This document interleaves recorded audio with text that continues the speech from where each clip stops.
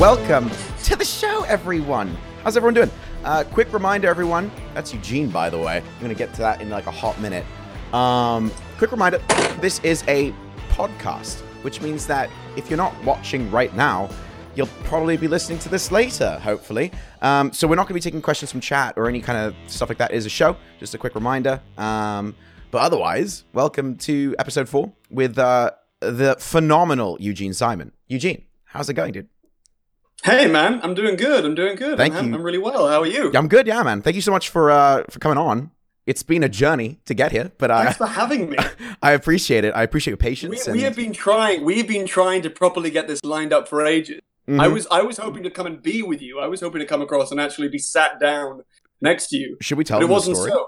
Should we tell them the story? Because it was pretty. It seemed like what happened there was like the perfect Hollywood moment. I know. It was one of those things where everything was lined up. Everything, all our ducks were in a row, and then something came along, work came along, and was like, okay, we have to change everything up.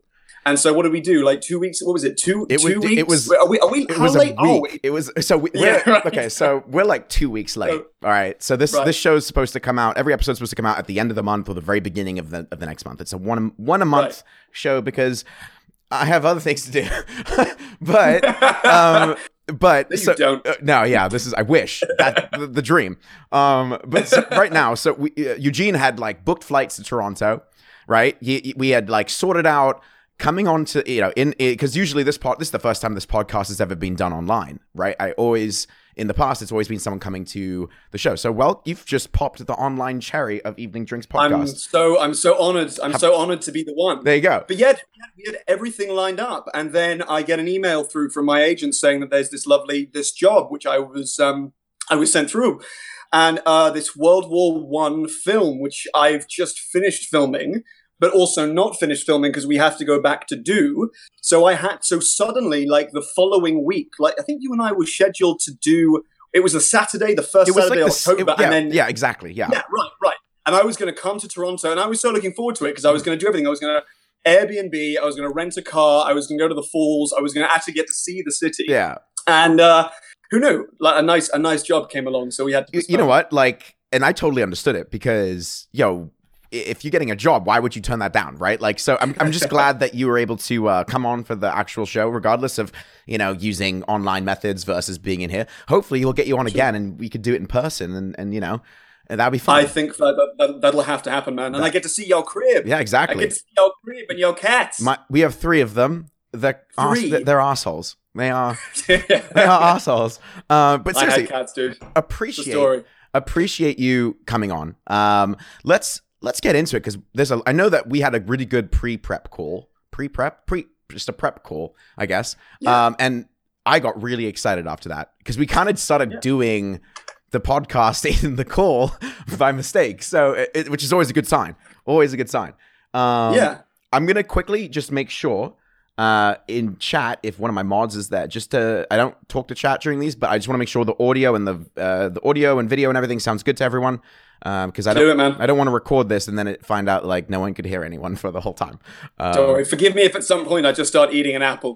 This is my podcast snack. Yo, man, like you can do whatever you want. The free. Yeah, guys, if you can just confirm in chat if audio, video, all that sounds good, and then we'll continue. I want to make sure it's 100% before we go.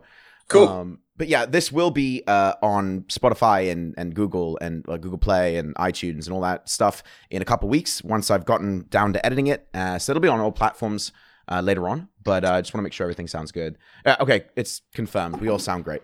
Okay, so I really want to just get like stuck in. I think the best thing to do first, okay, is to share our feelings. I think the best thing to do first is to talk about what you're doing, man. So like for people who aren't aware, who are you? What do you like? What's your favorite color? And what are you doing at the moment? Man, you're going deep too quickly, dude. Deep. I can't handle that. That's too much. You're going meta before you even got real. Oh my god. So my name is Eugene Simon, and I'm an actor. I've been an actor since I was 8, since I was a kid. And the jobs that I'm known for most commonly around the world are 2 shows, which is playing Lancel Lannister on Game of Thrones, or Brother Lancel, depending on which side of the story you follow. It's my favorite. Which way you want to go with it. And then knowing another show which I did at the same time as Game of Thrones, which is called House of Anubis on Nickelodeon. Those are the two shows when I was 18 that I started doing. And they kind of, between sort of North America and most of Europe and, well, pretty much a lot of places around the world, those are what kind of brought me into, shall we say, into people's minds. Okay. And since then, basically, I've been a working actor since I was literally since I was a child. And I'm someone who has spent the last kind of 4 years just sort of working fairly solidly between the States and the UK. So I'm quite a kind of nomadic individual. Los Angeles and London are kind of my semi-constant homes. What's your split in time on that, by the way? I'm out of curiosity, because I know you bounce between the two, but like, what do you think? Like, are you mainly in LA or mainly London, or is it like 50-50? It's like 40-60 pretty much. So like LA is 4 or 5 months out of the year. Okay. And I would say London is the rest. But I mean, I always fly all over. But are you like there for long chunks and then you swap, or is it like every couple of weeks you're bouncing? It's usually long chunks. So I usually will take, like, for example, last year, I did 5 months out here. Okay. I did 2 months at the start of the year, and I did 3 months from July. Well, more actually, like 4 months, like 3 months all the way from July until November. Mm-hmm. So I usually do it in chunks. Have you? Because it's easier. Yeah. I mean, and obviously when you're doing a role, like you got to be there for a while, right? So, do you have, like, out of curiosity? I don't want to get into it too deep right now because I think it's something I want to get into later. But it's just because it's top of mind. Right. When you split your time so evenly between the two, even if it's like 60-40, whatever it might be, do you have like friends in both locations that you have, right. Do you have a life, like roots in both, or are you very much in one and kind of just in the other for work? So I've been coming here for 8 years, and I've got a really great kind of group of friends set up. Like this Sunday, we're all sitting down and we're going to watch like I think some of the original Doctor Who's together on Sunday night, just because we can. So I have like a lovely group of really bohemian friends out in LA. They're writers and they're photographers and they're artists and they're designers and it's a really nice kind of mixture of people from different forms, different artistic backgrounds. So I met a lot of them just through doing some of the work that I was doing out here. It's just people who I really connected with. So I have friendship groups on both sides of the pond who all of whom I love. And I've been thinking for a while now, well, like at what point in the future will all of them end up kind of meeting? Like, when am I going to be able to get these groups to kind of blend together, even if it's only for a day? Do you think they'd like each other? That's my biggest fear with my friends. I think they would be like, oh, wow, you're new. You know what I mean? Right. Like, see, I'm really weird about it because, like, I don't mix friends. Like, right. So I've got, like, my friends who are in the same streaming circle as me. And those are my friends. Right. And they're very good friends. Some of them are very close. Some of them are best friends for me. But I don't tend to try and cross over too much because I did one... I think it was a birthday I had like a couple of years ago where I tried just to bring everyone together, and it was a hot shit show. And so ever since then, I've just been like, I'm just going to keep people. You kind of want to pick them. You pick the select ones. It's difficult. It's difficult. So that's why I was curious because we have different. It is. I don't really have too many friends in the UK anymore. I used to have a split circle, and now I don't really have that anymore. So I was just very curious for your lifestyle and like how you travel.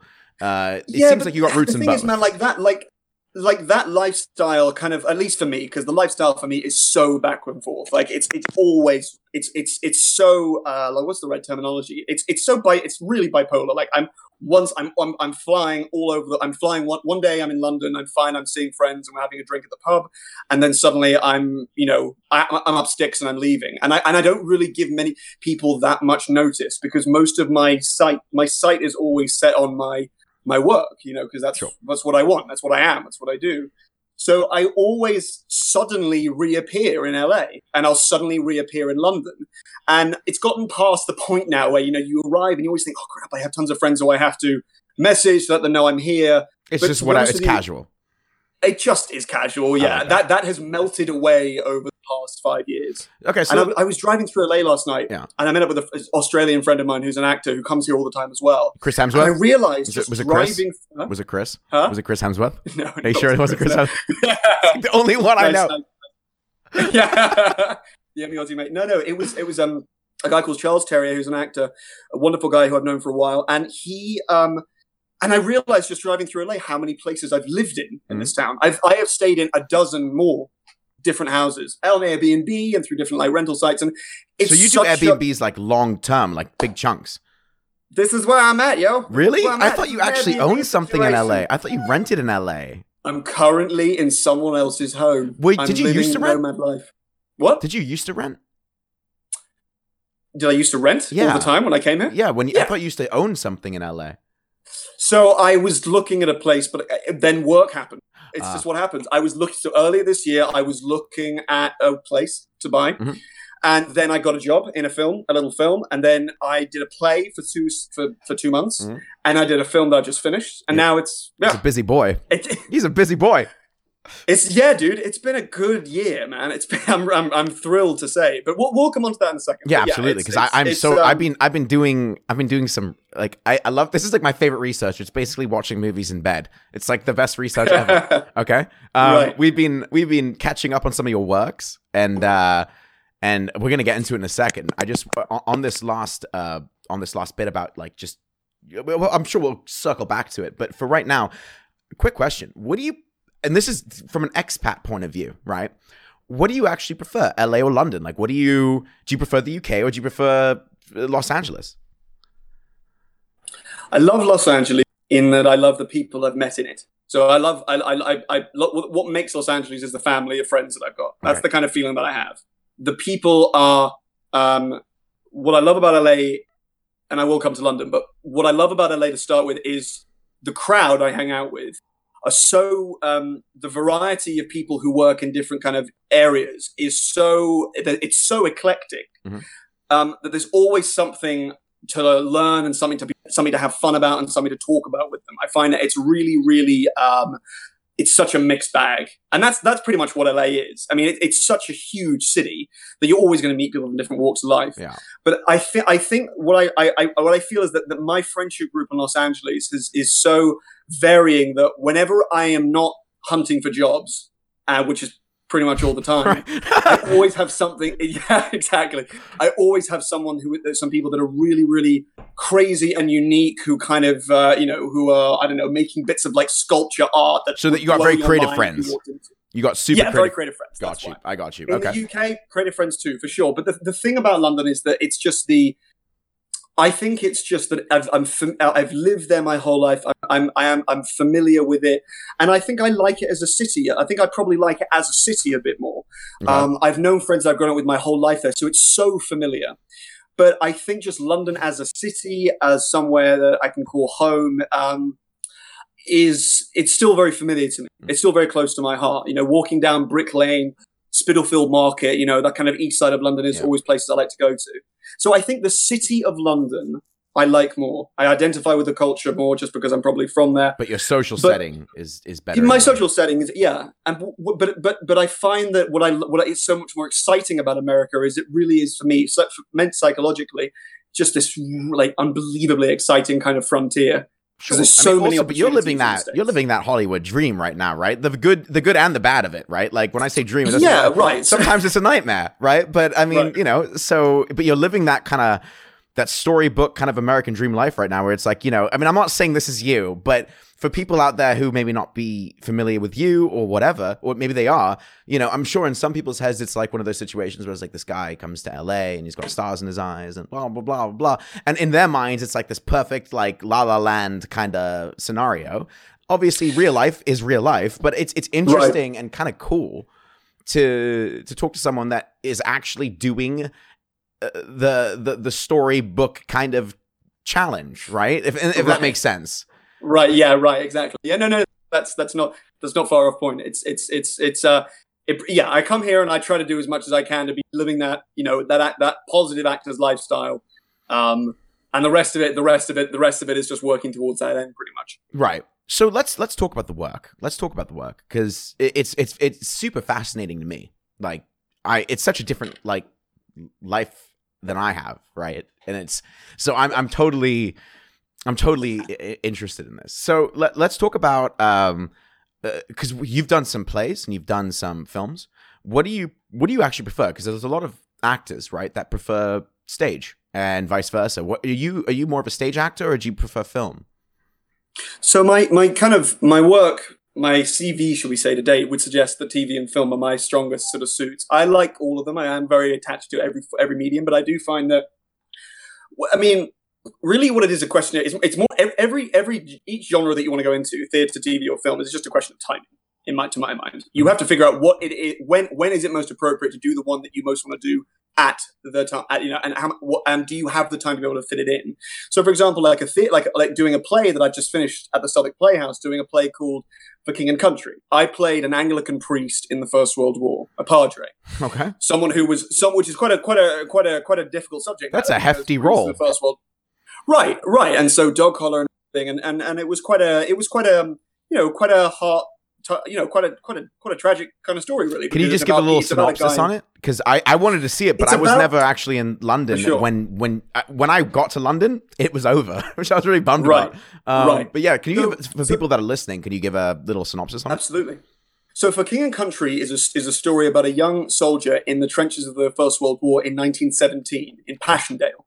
A massive, huge, bloody military operation that took place. 300,000 plus died. Okay. Who is put on trial for desertion and cowardice in the face of the enemy. There were over 300 British people who were shot for this sort of thing. It's quite dark, so that was this play, and it's about his trial, basically, the defense and the prosecution. How's he going to stand up in a trial? And I play a padre who was defending him. That was the role of that was his role within the story. Sure. So for me, as the actor stepping onto the stage really effectively for the first time, that was just a dream.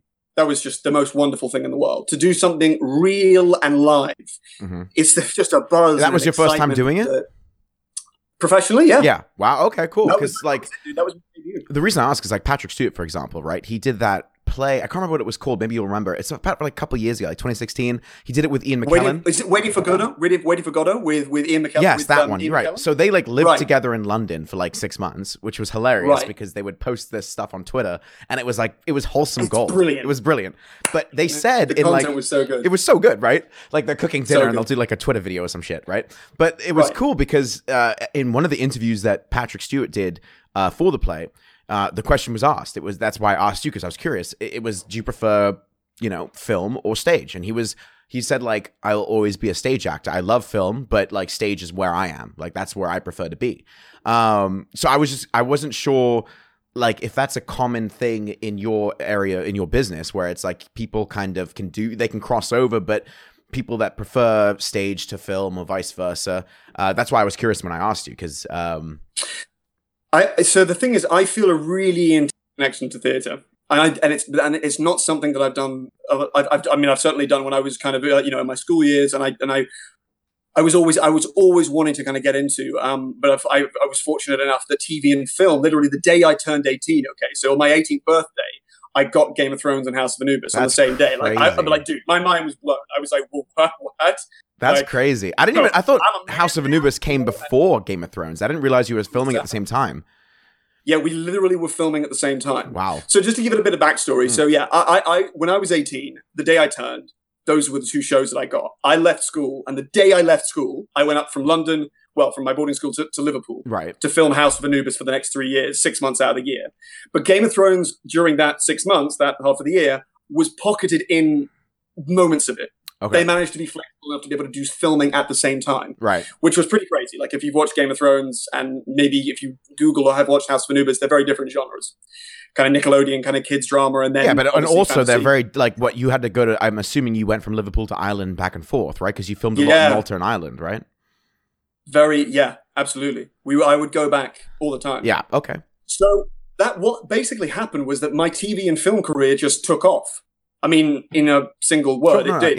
In 2 words, rather, it took off, and it was leading me in a direction that I've ended up being kind of. I followed on from it since, and that brought me to LA. Right.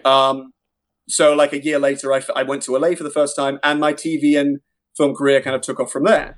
So, theatre was always one of those areas where I hadn't explored, because I was going, well, this is, you always want to have a snowball effect if you're an actor. If you have a job, you want to have it something else. Any artist does. Momentum, of course, yeah. Right, exactly. So now that I've had a chance, and I've been doing TV and film for, give or take, I'm 26 now, so I can't believe I would say it'd be 18 years. Oh, 18. Oh yeah, because you started. You said because I was a kid, but what did you do when you were a kid? Just remind me. So I did when I was 8 years old. I started by doing plays, but I did like Burger King and Daz adverts, and Lego adverts. Yeah. Why haven't you sent me these links? I want to see them. Yeah. What the hell? Stuff is not online. Come on, dude. You gotta Burger King. You gotta let me research. You gotta let me research. Is why. Dude, this is you. I'm giving you the scoop, man. Damn. So yeah, do Burger King, Daz, Nissan Pathfinder car, and Lego. Wait, okay. I need to know. Two things. Right. Nissan and Lego. What the fuck did you do for them?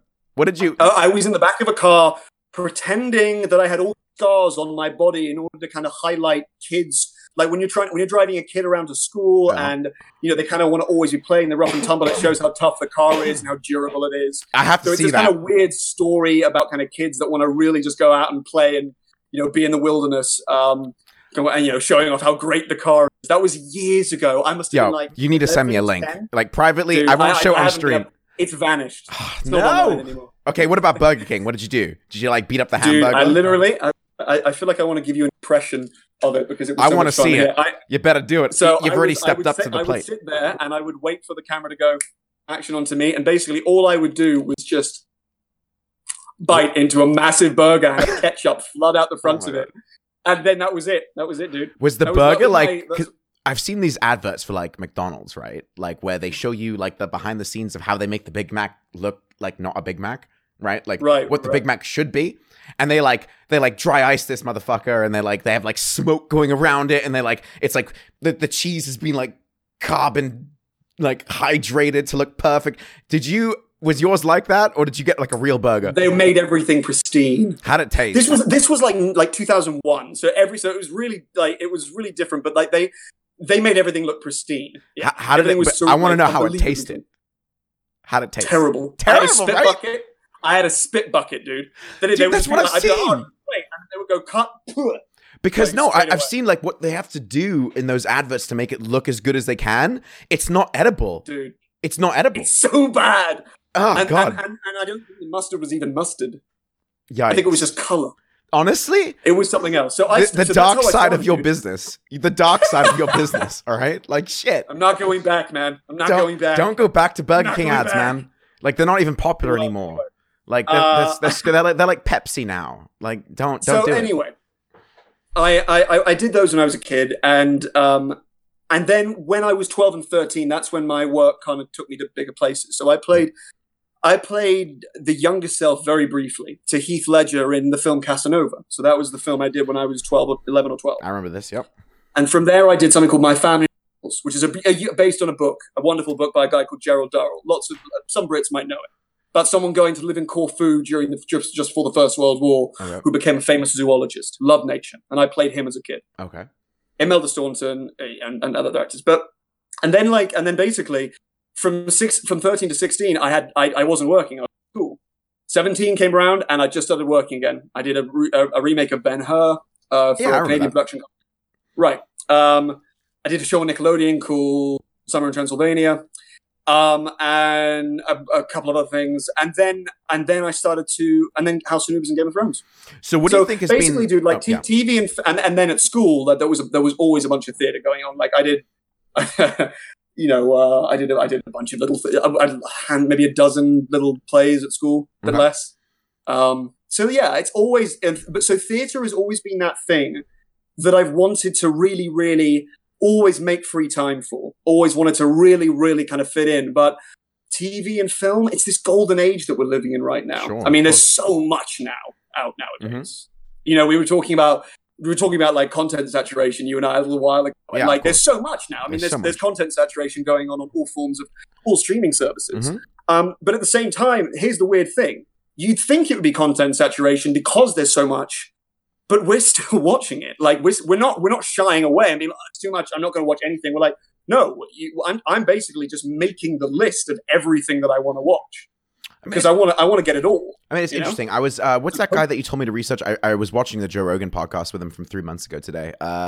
It's funny. Right. Jordan Peterson. Yeah, Jordan Peterson. Yeah, Jordan. Yeah, so, funnily enough, I was actually following on Twitter. Just that his stuff never comes up in my feed. So I must have seen something from him before, but I was watching this thing and with Joe Rogan, and one of the things he mentions is he talks about saturation, right? But he actually talks about, he says that we're still, I'm taking this out of context because I'm not trying to get into the Republican versus Democrat thing that they were getting into in their podcast. But what he was saying is that stay away. You still have loads of options and everything is saturated, but you still have like if even like, for a podcast, he said, as an example, he said, right, like he said, you can be.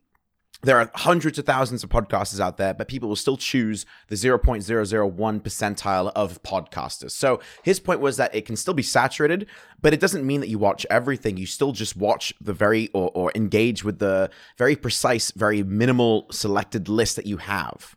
What do you So like I'm not, and that goes against kind of what you said, and I'm not saying he's right, but I kind of do vibe him on it a little bit because there's so much content you actually have to drill down. Yeah, I think it comes down to filters in your mind. I think you have to, there's so much. All of us have an inbuilt kind of filtration system for any information we're consuming digitally or anything, you know. And so when it comes to the things you're offered, there's so many things when you first go onto any streaming service. Mm-hmm. Like I saw Ozark the other day and I was like, this sounds like a great series. It's a great show, by the way. Dude, I really have to sit down and get it done. I'm going to finish Better Call Saul, then I'm on it. It's a really good show. I think you'd like it. It's dark, though. It's pretty dark. Yeah, I've been told. So it's sitting there and it's waiting for me. And there are so many other shows that are around it, but whatever, for whatever reason, reasons that are whatever, you can say psychological, whatever, your own personal choice. Sure. That is the one that I've zeroed in. Okay. So it's not like I'm going. It's not like I'm going through my Facebook feed and going, oh, this is all crap. I don't want to see. None of this is fakes anymore. I'm going to quit Facebook. You know, it's now going. Not that Facebook is an example. It's a bad example. A bad example because I'm hooked. Oh god. But I think it's pretty much the same on Netflix. You always are. You're looking for something. You're trying to zero in on something that you find, and you might not know what it is. You have a genre or a type of thing you're feeling or whatever, right? Yeah. Exactly. Interesting. So I think nowadays, kind of my feeling is there is so much content and there's so much opportunity as an actor in that field, in TV and film, that I want to. I close the door on nothing. But right now, it's just a question of timing. That's really what I'm interested in, and theatre will be something that I'm gonna adore when I get into it. I mean, man, you got time. I think your career is budding right now. Like I think you've had a very good year. I mean, I watched a lot. I'm not a horror guy. I hate horror films. I'm a coward. I'm like the world's biggest coward when I found The Others horrifying. Okay, like and spooky, dude. It's spooky, but it's not like you should hide behind a couch, which is what I did, and just listen. But I watched The Lodgers. I forced myself to watch The Lodgers. Okay, for those listening, that is one of the recent films that Eugene's done. It's on Netflix, and it is horrifying in a good way. I got so many vibes of, you know how I said it to my wife because we sat down and watched it. I said, "Yo, if The Ring and The Others had a baby, it would be this film." Right. I don't know how else to explain it. It was. Well, yeah, that's the thing about it. Is it's like it's a ghost story.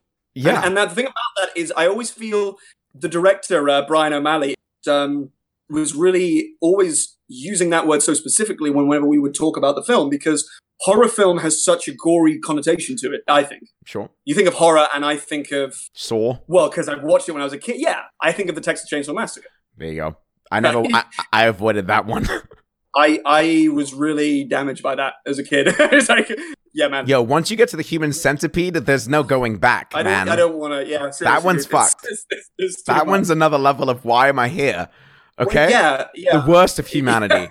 Okay? Yeah, that was like not okay. But I get you. So with this film, tell me if I do a good job on this, okay? I'm not going to do a good. Full warning, this is going to be a terrible synopsis, all right? Because for the most part, and my wife can attest to this, all I was saying was, nope. I'm looking at Twitter because I was too scared. She was totally into it. By the way, she loved the film. She thought it was fucking great. She was like, she said it like 7 times through the film. She's like, I'm so into this. It's like the perfect film. It's good. It is. I mean, it's a sweet, cool. It's a nice film, right? It's the style of really the film beautiful. Beautiful film. It's such a cinematography was on point. Oh yeah, and the style of the directing, the gothic kind of ambience of it is 100%, so... dude. It was amazing. It was And so let me do my. So I'm marketing for you now. This is a hot plug. All right. So you should watch The Lodgers on Netflix. One, because if Netflix does it, it must be good. If it wasn't on Netflix, well, there you go. It's on Netflix. So that's number one. Number two, if you like The Ring and the others, and you like creepy gothic horror timepieces, which aren't jump scares, but just inherently creepy, and it really focuses on like the psyche of human beings who are like disturbed and broken people. It's creepy, and if you like it, you're gonna like it. Even if you don't like horror, like I don't like horror, it's one of those films where I'm trying to look away because I'm too scared, but I can't stop looking because I really want to know what happens. It's one of those. Yeah, right. I feel like emos and goths all over night on this one. It's kind of got it's also very touching. Oh, it's beautiful. So the whole story is very beautiful. Not to ruin anything. There's no spoiler alerts at all. But just to talk about it, the backdrop is set in 1920 Ireland. And it's set in a kind of old ascendancy house in the Irish kind of in an unspecified part of the Irish countryside.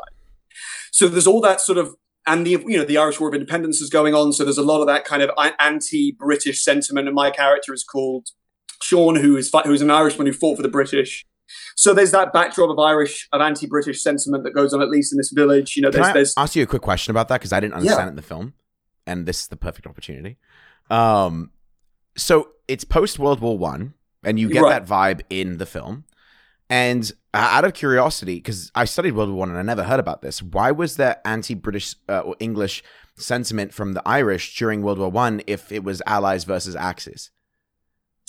Surely everyone kind of came together in Great Britain to fight against the Germans. Sure. Right? Well, there are a few reasons. Number one was that in 1916 the Easter Rising happened. So that was when IRA militia took other buildings in Dublin and on several places throughout Ireland in order to try to overthrow British rule, because British rule treatment of the Irish had been very bad, terrible in many ways for centuries. Okay. Irish Catholic Protestant conflicts, very bad. Sure. So a lot of it is to do with a people who live in a small village who don't get much in 1920. So there's not much outside you get via letters from people outside of your village, right? Or the newspapers. So Sean returns, and it's just a blank resentment that they have, or rather a fear, a prejudice, and of the fact that he fought for the British. So it's this kind of, even though he's an Irishman, so it's kind of this quandary that I think that a lot of people found themselves, particularly if you were a pro-Irish citizen living at that time. Okay. Which is, even though you were fighting off a greater enemy, you still felt that you were doing disservice to the country that was yet to be founded. Okay, that makes sense. So that's a lot of where it takes root. And the guy that wrote this, the writer of this film, is a professor of Gothic literature at Trinity College Dublin, David Turpin. That makes more sense. Okay. So he knows what he's talking about. Yeah. Professor of Gothic literature, but history he'll know galore. And so he really wanted to fit it into a universe that was really, really messy, but also really interesting and very, very very important. Very, very interesting to people. So it's not just a film. It's not just a film that's designed to scare you. It's designed to creep you out, kind of inform you. It even slightly educates you, and also just give you a really unique example of Gothic literature being made into film. It's a cool one, dude. I recommend it to people. I recommend it too. I'm glad you told me it was Ghost, though, because I had like an hour conversation with my wife saying it was water demons. Okay? I thought it was water demons. Apparently it's ghosts. It's kind of a bit of both. But I was like, yo, it's water demons, all right? Like, but until I'm not going to spoil anything until you see the end of the film and you're like, oh, that makes more sense. But for a good 45 minutes, I was like, yeah, it's water demons. We'll let our audience figure it out. Yeah, I'll let you guys can decide if you think it's water demons or if it's ghosts. Either way, it's a fantastic film. A quick question on it: Did you actually like couple? I've always been curious about this when it comes to horror films, and this is the first opportunity I've had. One, did you get scared at any point when you're doing it? And two, oh yeah, you got scared.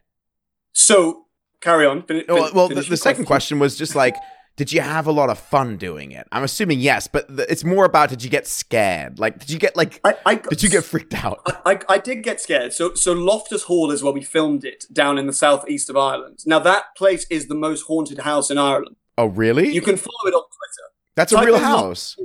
Yeah, LOFTUS_Hall to Twitter. Yeah. And boom, you'll find it. I don't know the exact stories. Okay, so I'm really paraphrasing here. This is what word of mouth. Okay. Which is how scary stories come about. Sure. That's the best type. Right. There were, I think, very young people who died in this house. Okay. They lost their lives. I don't know how. And when I say young, I mean children. Like, somehow, some really bad things happened. Yeah, I'm not going to be looking it up. Over the course of the 1800s. Okay. And the building is a relic of this period of kind of the 1800s. Yeah. And the set design really some of the stuff and made it bits of life, but it's a proper house. So when you watch the film, this is not a set. I thought it was a real set. House. That's so cool. Dude. No, that's cool. A real with a trap door and everything. Well, so that's the one thing. Because I was about to say, you caught it. That's the one thing. Honestly, it's a stupid thought. Everything else. What's that? It's a stupid thought, but I thought you'd appreciate this. When there's one scene, without spoilers, where you see water coming through the trapdoor, and all I could think at the entire time was, how much floor damage could this house possibly have from water damage? Like seriously. So I'm glad that was not part of the house. They took care of that, but that contraption was quite cool, quite complicated. Super cool, yeah. So it's a real building. It's very scary, that place. It's really unsettling. Okay.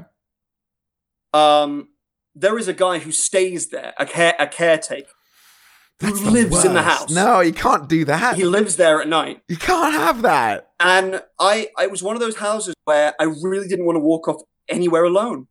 I don't blame you. It's creepy there as fuck. There were nuns that lived in there for a while. No. Dude, Google it, man. It's freaky. You Google it now, Loftus Hall, you'll see what I'm talking about. You see, this is why I couldn't be an actor. If you watch the first 20 minutes of the first 20 seconds of the film, boom, you'll see it. Yeah, I mean, dude, this is the difference. You couldn't pay me to do that. Like, there's no way. Yeah. Did you see anything weird out of curiosity? No.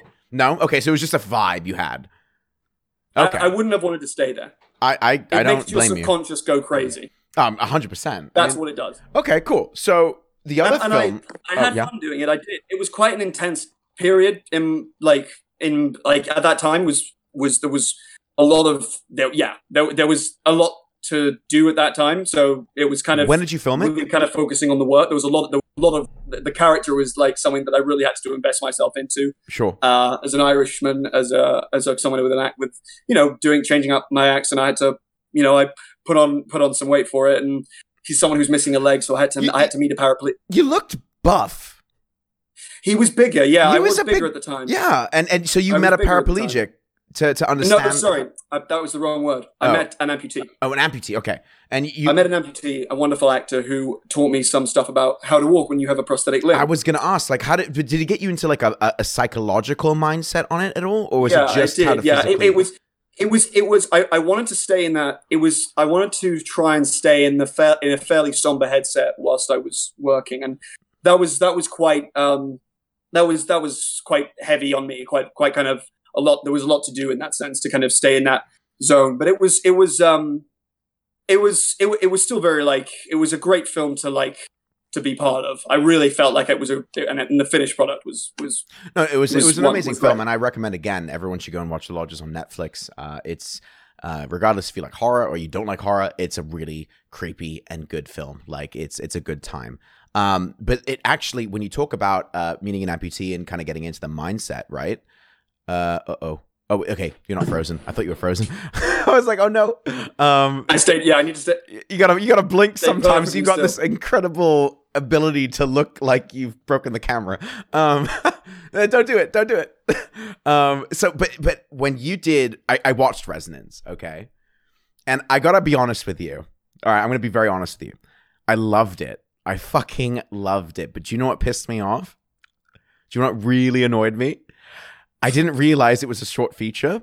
And so by the time it ended, just before it ended, I was like, yo, I am invested. I want to see what happens. And I'm like, Well, oh, the credits happen now. I told my wife, I was watching with my wife. I had sat down, we had some snacks. I was like ready for like this like 2-hour feature or something. And I get into 12 minutes. I'm like, holy fuck. I paused it at about 10 minutes in. And I said to my wife, I was like, holy fuck, this is great. I am so excited for this. And then it went to credits. I was like, but what happened? I know. Oh, dude, please. I want to talk about it. It's so amazing. I mean, what's so nice about short stories is they do tell you, they make you write the rest 100%. Of the story in your head. I know, it's amazing, but see, and you do. You know it's good though when you finish it and you're just like, can we have a part 2? Can we have a sequel? Right. Because like I'm invested into the characters. Especially your character. I think you did such a phenomenal job. I don't get emotional. I'm not a huge emotion person, but that one broke my heart. Okay, so that one broke my heart. So my question was, you talked to the amputee for the lodgers. Did you talk to anyone? Because you're playing a deaf person who's a Lyft driver in this film, right? And I thought you absolutely, on every fucking level, and I was really impressed.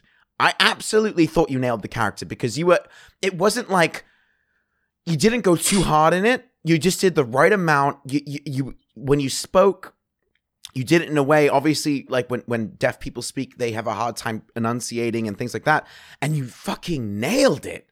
And I was just like, and I from the first time I saw you in the car and you're fiddling with the hearing aid and you're reading lips and all this kind of stuff, I was just like, this is fucking dope. This is so good. Did you talk to anyone to get a psychological understanding of what a deaf person might go? I didn't even know that Lyft could hire people with disabilities because I thought it might be a danger on the road or they want to try and keep it as easy as it is for the customer. So I was surprised by that. But like, how did you get into that mindset? It was incredible. Thank you, man. That's very sweet. So the way I sort of started to get into it, okay, was I went to meet a guy who's called Jack Jason. Okay. He is he's a teacher. He teaches American Sign Language.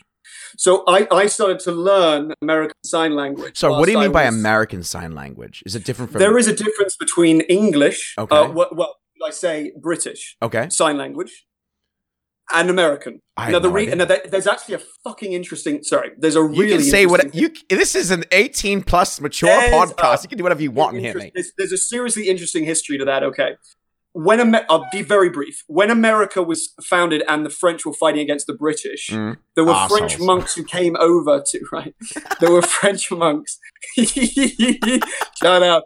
There were French monks who came over to America to teach young deaf Americans how to speak. Okay. However, because of the rivalry, obviously, between Britain and France, they didn't want any British sign language speakers to be able to understand what the American deaf people were saying. That's crazy. Or rather, I mean, obviously there was the difference between the two nations, so it was probably more national than that. But they never unified the languages. So that was that based on because of the national rivalry. But from the national rivalry, is it also because hypothetically, and this may never have happened, it probably did though.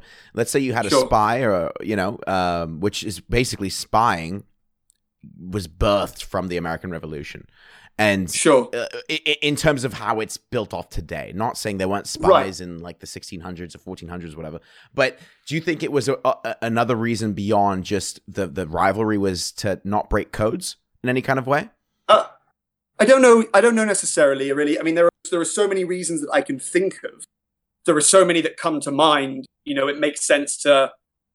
There are so many reasons within the context of the American Civil War, American War of Independence that I can really feasibly understand. But I think the two reasons that primarily were that France is a different country and therefore it simply just formulated, it just came out of a different area. But I think the reason that it didn't ever unify, which is a very interesting idea, which is why if you're hard of hearing or if you're deaf, you mean each other well. You meet someone else who is deaf, you have something in common. Sure. And yet the languages weren't still united, even though there's that affinity. So I think a lot of it was to do with national rivalry. Okay. So anyway, that's a very, and that was roughly explained to me by Jack.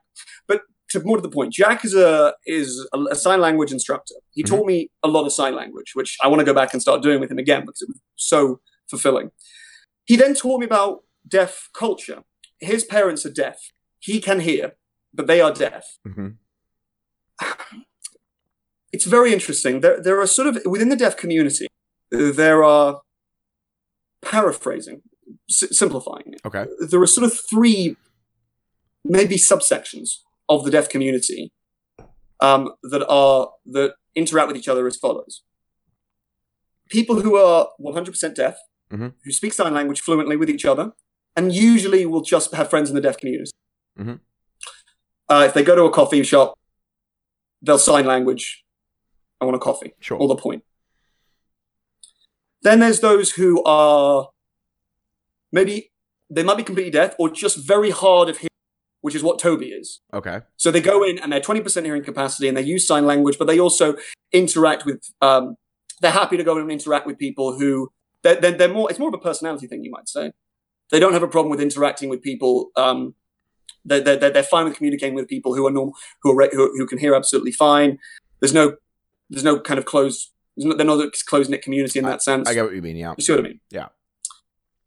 And then there are, say, people who I think are more in Toby's area. Okay.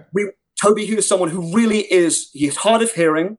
He's probably got about 20% hearing capacity. Mm-hmm. But he really just is a member of the public, and he, as they all are. But he's someone who really just, it's not a hindrance to him. He just wants to get involved in he just communicates with people as much as he can, as much as he wants, as much as he possibly can. It really, what it is actually is a personality thing. Okay. What kind of group do you want to psychologically be a part of? So it's up to each individual. So I learned that from him. And then I started to think about, from reading the script written by Marcos and directed by Marcos Ephron, is how does Toby, the character that I play, fit into that community? He would be in a third category.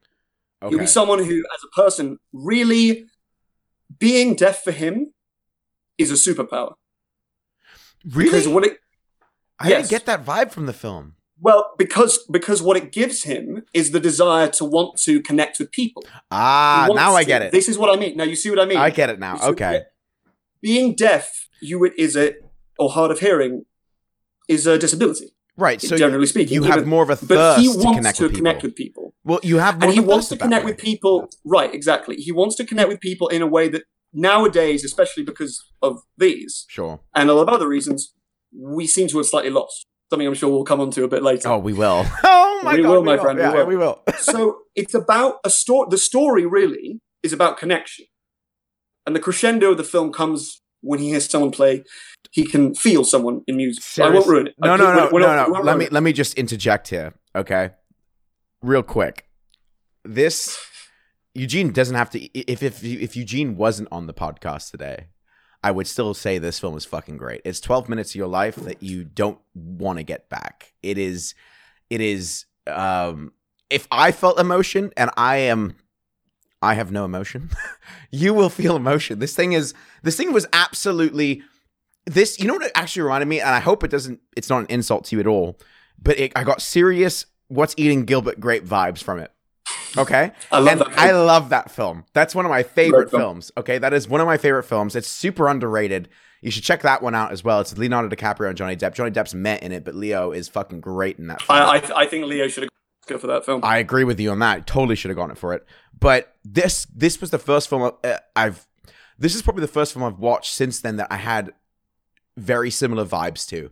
And that was if I get too dark, by the way, so I don't interrupt you. If I get too dark, then tell me and I'll whack a light on. If it gets too dark, whack a behind you light. Hang on. Goddamn no. Let's not do that. Let's not do that. That's a cut sequence from The Lodgers. Yeah, okay, there we go. But seriously, this 12-minute short film is phenomenal. It'll make you want more. The coolest thing I had about it was that it definitely, I've never had a hard of hearing Uber driver before. But what it does show to me is there is a thirst for connection there, and there's a crossing of disability to non-disability. And in this film, you see the stark difference of people that just don't get it because they're so wrapped up in their own worlds and their own lives and where they're going to and their destination and whatever. But you still get that, Sure. you know, the Lyft driver is still a person. He's still a human being. He's still got emotions. And the saddest moment of the film for me, and there's nothing really to spoil here because it's just a great thing. There's nothing. It's not a spoilery film, but what really hit it home for me was that you did definitely see this realism of what happens where people are just, including myself, are just assholes, using a service because it's from an app that you think is just a service like ordering food, and you're in your own world. You're consumed in your own problems. And you tend to forget that the person that's driving you is also a human being, and whether they have a disability or not, they've still got emotions, and they're still people. They're still real people. It was incredibly hard hitting for me, that film, and obviously the music bit. There's that film with what's his face from Iron Man, Robert Downey Jr. He did that film with which had Yo-Yo Ma in it. 2011, he was a violinist. He meets Jamie Foxx, he's a violinist, but he's a homeless person. It was a really good film. Do you know what I'm talking about?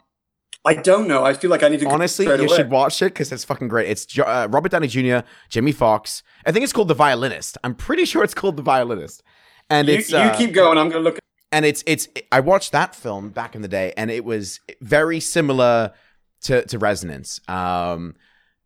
Jamie Foxx was Robert Downey Jr. and who? And Jamie Foxx. Jamie Foxx. I think it's called The Yes. The I do remember that. Yeah. Oh my God. It's a true story about a homeless guy in LA that became a soloist. A soloist. Thank you. The Soloist. Yeah, there we go. Soloist. The Soloist. Yes. It's a beautiful. Yeah, it's a beautiful film. It's so underrated. Yeah. And it came out in like 2011 or something like that. And there you go. Exactly. The Soloist. And it's fucking great. And the two films that your film reminded me of was The Soloist and What's Eating Gilbert Grape. And I can't give you more praise than that because they're both fantastic films. So if anyone, that's wonderful. So everyone who's listening should watch all three films together, like at the same, like just do a fucking marathon because they're really, really good, and it brings this like human condition to everyday life, which is so we tend, I think, and you'd agree with me, that as a person, just a normal person doing their thing, regardless if you're an actor or a podcaster or whatever the fuck you are, you tend to disassociate yourself with the human condition in every day. If you have an Uber driver or you're dealing with your own problems, so you don't want to have a chat with them or whatever it might be, but it brings the human condition in whatever relevant format that the film is going for to the spotlight. And it shows this, all three films have this idea of connecting, right? It's this human connection, and it's not always as apparent as we think. Would you agree with that? I do. Yeah, I think so. I think it's a story about people who are yearning for connection, even and people who are ready to receive and give and in turn receive it, but those who are just trapped in their own bubbles too much to be able to even think about the idea of reaching out. From a viewer point, from a viewer's perspective, it's painful because I think it's absolutely. One of the things we all were very important about with this film is not wanting to make it about, shall we say, being victimized. No, I never thought it was victimized. I just thought it was. It's very much about just Toby looking for something, which is a much more which makes it a really pretty idea, a very sweet idea. And he, as you see, something does happen, which helps him in that respect. Which, by the way, that scene, and all I'll say, I don't want to spoil it, but all I'll say is that think vibration and music, and it was. That was a beautiful scene. The way the cinematography was beautiful. Everything Marcos Efron and the DP Dallas Sterling. Dude, seriously, again, there isn't really much to spoil in this film. Even if I told you the ending, which I'm not, it doesn't change how you'll feel watching. If you want to watch this film, I should probably say head on to my Instagram or Twitter accounts, Eugene@Eugene_Simon on Twitter and Eugene Snaps on Instagram, and you can. The Vimeo is literally there waiting for you. Yeah, it's in his profile page. It's also in my Discord. If you are in my Discord, you should join it because what the fuck. But if you are in my Discord, it's in the what's it called? Affiliation Partner Merch channel. And the Vimeo link is there as well because I shared it with my community a couple days ago. Let me quickly whack the light on. Yeah, now it's getting like horror film. It's getting a little horror film now. Oh, the beauty. That's better. Yep, perfect. Look, we live, man. We live. I've got this blue light situation going on. You're looking great, man. It's like X-Files circa 1992. It's fantastic. I'm down. No, I'm hulking out now. You're hulking out now. I would say though that you should watch this film. It is the music's beautiful. The acting's fantastic, and the entire point of the story and the message is it's phenomenal, man. It's 12 minutes. You're gonna want more. It's not one of those I wish I had it back. It's one of those, can we now have a part 2? Can we have a sequel? Is there gonna be a sequel, or is that it? I really appreciate that. It's one of those films that I produced with Marcos Efron. You produced it? Yeah, we did, mate. We raised. We did. Yeah, dude. Yeah, we did. We raised it. Was that your first production, producing situation? Sorry? Was that the first time you've ever produced? Yeah. Oh, wow. Yeah. It was great. It was this time last year. I produced it with Marcos Efron and a great crew, just a wonderful crew of people. All of us came together and met through Marcos. He was the kind of the glue that binds. And we made it. We made it in mind to try to, we had it in mind to start as a Kickstarter. So people who may be watching, listening to this podcast helped us. They gave us money. Okay. We raised about $30,000 and we did the film. And here it is. It's only now with 30,000, or did you get investment on top of the Kickstarter? No, that was it. That was it. Holy, it. To be honest, even though it's 12 minutes, we filmed it in 2 days. Dude, the quality is amazing. We hustled for that one. Honestly, the visual, the art direction, the creative direction, the script, the acting, the reason I was surprised that because I never looked at the time duration, right? I just thought film, okay, an hour and a half or something. And when I first within the first 3 minutes, I was like, yo, how much did they pick up on Kickstarter? Because this shit is high quality. This shit is super high quality. Like wow, for only 30,000, I thought it'd be way more to get that kind of quality. Yeah, no, we did it. We did it for that amount, and filmed over the 2 days. And to get ready for it, we brought in a really, really nice bunch of people. Martha Masters, who plays a character who's never acted before. It's her first time acting. We brought in Martha Masters, who is the president of the Guitar Foundation of America. Wow. Okay. She's an amazing. And she's the one that's acting in the film. Right. No wonder she's so good at the guitar. That makes so much more sense now. Yeah. Okay. Yeah, it's amazing. It's amazing to have seen her. Yo, her acting was really good for the first time. Holy shit! I couldn't tell that was her first role. Yeah. No, we brought her in, and she was wonderful, and she was so gracious and did it so well. And that was it. And we were off, man. And now here we are.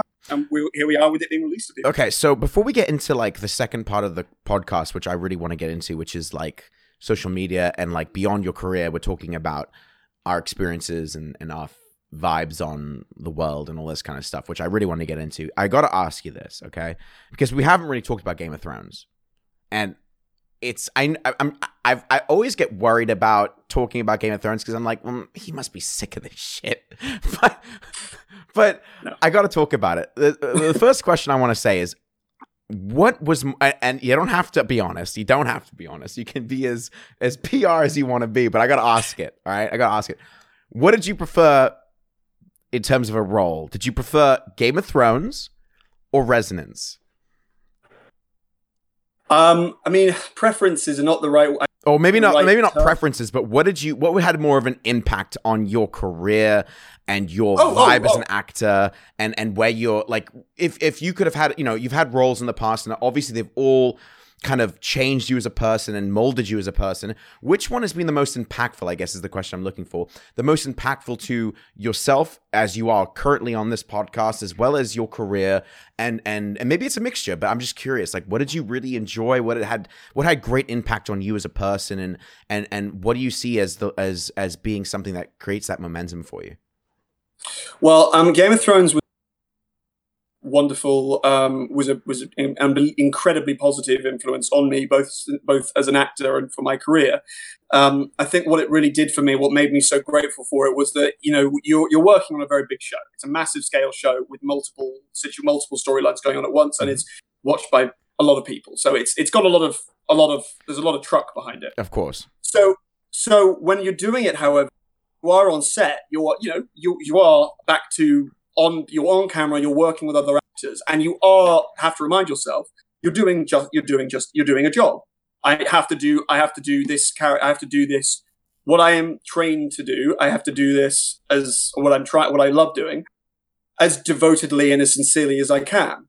And what I found was that even though, whilst the show has so much popularity behind it, the people you work with are so humble and real, and such great actors. I mean, you're working with the best actors. You've had some big boys on there. Did you talk to Sean Bean? Yeah, I did. Sean Bean is very. I got to ask, he's one of my favorites. What do you vibe on Sean? What do you vibe on Sean? Sean is cool. Sean is so chilled out. He's very mellow, funny guy. He likes to have a laugh, and he likes to have a laugh behind camera whenever, and when he gets in front of it. Just makes magic, but he's also I think very funny. I find him very funny. Okay, I can vibe it. Yeah, and this is a good vibe. Yeah, but I think what I felt most about what made it most special for me was realizing that you always have to remember that you're working to try to make any job as good as it can possibly be, and it doesn't matter if it is It doesn't matter what it is. A lot of actors, I mean, it's not fair to say merely, but sometimes you can think that the jobs you have to try hardest on maybe are the ones that are going to be the most popular in the public's eye. And I know that sounds a bit... I know what you mean. Like, not many people think that, but there are some who do. They're always thinking, the next thing is something I've got to really try for. It's like, no. Like with Resonance, it's a funny you bring that both up. It's a short film, and it's a short film. It mightn't have the same traction as something as big as Thrones, but the point is that it's such a gorgeous storyline, and there's something about it that you've got to completely devote yourself to. Totally agree, man. I totally agree with you. And there's other things, there's not just that, there's other things too, but you always, it reminded me that no matter what, humbly devote yourself with all of yourself to what it is that you're trying to accomplish. And if anything else tells you that you don't need to, just get over yourself. It really, really made me committed, and it taught me the importance of being selfless in your endeavors to try to make something as good as possible. No, that's an amazing viewpoint. And also working with other actors, remember, you've got to work, you have to be able to work with people. And you can't be difficult. And if you don't want to be a dick. You know what I mean? You want to work, you want to get on and work well. Of course you do, man. You're going to be there for a while. You got to make sure man. You want to be a dick. You want it, but you want to, it's like, your world is so different from my world, but at the same time, you got to get on with the people you work with. Otherwise, it's not going to be a fun time. You have to figure out a way. Also, in terms of the creative aspect, right? Because we're both in creative industries, very different, but creative's creative, right? For sure. It's got to be lovely. In my mind, like it must be lovely to work with some people that either you aspire or get inspired by, or who are just very talented. That you feed off each other, and you get this creative like flow going, even during a scene, whether it's improvisation or not. Yeah, and you just feed off each other, and you have this fucking amazing artistic experience, right? Once you start working and once you start gelling. And you really start making something special, and you're affecting change as an actor. That's the most important thing. You are affecting change onto a person that you are working with, and onto a camera, and in yourself. You're really alive. You're working it, and also as an actor, which is the thing that it is so important as an actor, is that your best work as an actor should be as easy as playing yourself. Okay, interesting. Okay, and that is a very important thing to. It's something that you work towards as an actor, and once you have that moment where you're really on it with someone. Like I remember Thrones, and there was a scene where I was it was in season 6, I think, and my character and my character comes and sort of says to Cersei, come to the high septon wants to speak to you.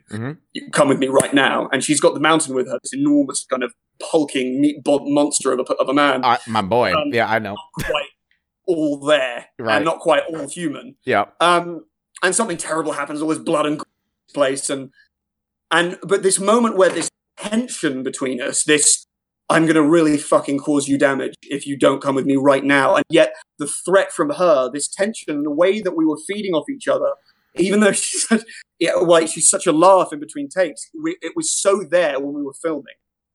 And it was such a wonderful, exciting, intense feeling. Do you get overlap though? Let's say you're in a scene with someone, right? And they really piss you off as in character, right? And you're like, motherfucker, you're an asshole, right? And then you get it's cut, and it's like, ooh, who wants to go for tea and biscuits? Like, do you have like any background anger and like animosity, or is it just cut when you cut? You kind of keep it up a bit. If you have a scene like the one you're describing, where you're kind of fucking pissed off with someone, yeah, and you're really, anything that contains someone betrays you super hard or whatever it is. You tend to keep. You find that you start like real life is where you're actually acting. I got you. That makes so much sense. You're like, of course, of course, no problem. Of course we can try another way. Because you're still trying to maintain some sort of I get it. So it's the role swaps a bit. I get that. That's really interesting. So would you say that what has been your favorite role to play? Because I'll be honest with you, right? I know a good role from a viewer's perspective when I either love them or hate them, depending on the role. Your character in Game of Thrones originally was goofy. Like he was like, like just some of the facial expressions, like when who was it? Like there's a scene in like season 1 where I think it's Jaime comes into the king's chamber and you're pouring wine, but you run out of wine and you've got like the shocked face on. You're like, oh, I'll go and get some more wine, right? Like a little goofy, but kind of funny. And then you turn into this big asshole. You turn into this like big, like religious zealot, right? And I could feel like the evil intensity, and I could feel like the absolute like insanity of like, what's the right word when you're like zealotry, the fanaticism in it, right? And I totally like was attached to your character by how much I loathed and liked him at the same time, which is always a good sign of you being character, right? But did you, out of all of the ones that you've done, what do you think was the most fun you've had with?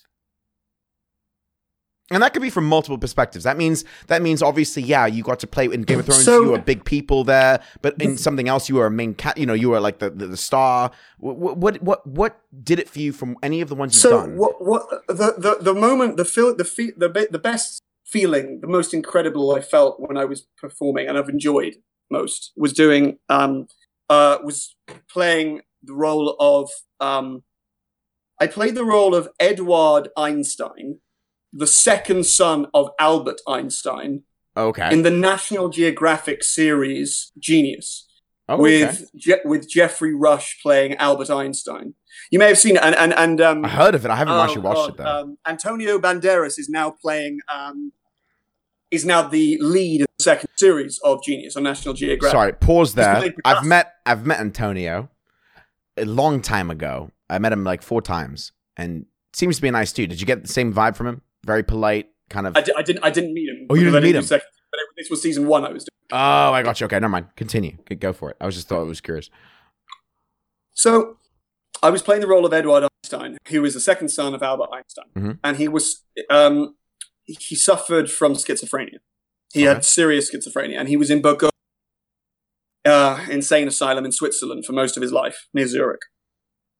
His father abandoned. I mean, you could say abandoned is the right word. I mean, had a very difficult marriage to his first wife, Albert Einstein, to his first wife.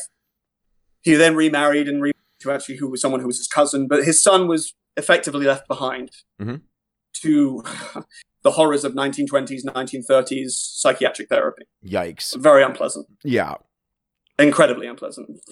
All the things and all the things seen in the film A Beautiful Mind with Russell Crowe, and incidentally, Ron Howard, who directed A Beautiful Mind, also executive produced and directed this. Same thing as that Leo film with the lighthouse. Which one? Oh, yeah, exactly. Right.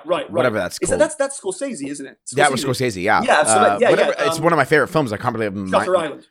Thank you. Yeah, it's similar with the lobotomy in that one, and Right. so Right. you exactly. get the same time or around the same time. So I understand what you mean. Sure. Yeah. Okay.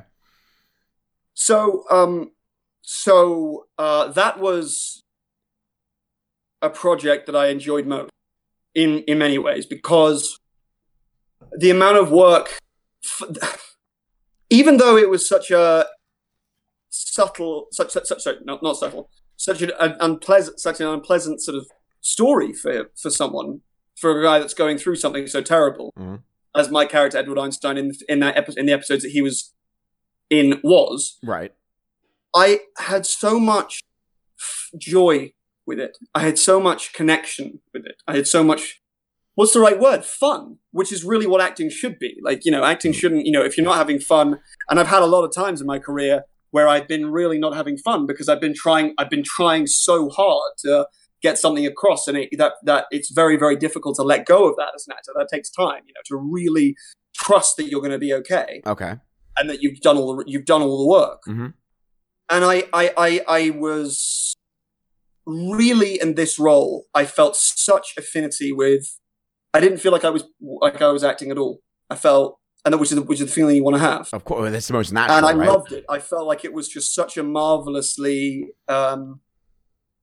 effective story to tell, and I felt the most empathy and compassion with and for him. And it was just such a glorious day of filming. We were inside this old school in Prague where these kids were. It was an old school which they kitted out to look like an insane asylum. Okay. There was an actor who came in and played Carl Jung, and I've always been fascinated by Jungian psychology and Freudian psychology and all that sort of stuff. And so the whole thing for me was just this magical experience where I was completely in the zone of the acting zone.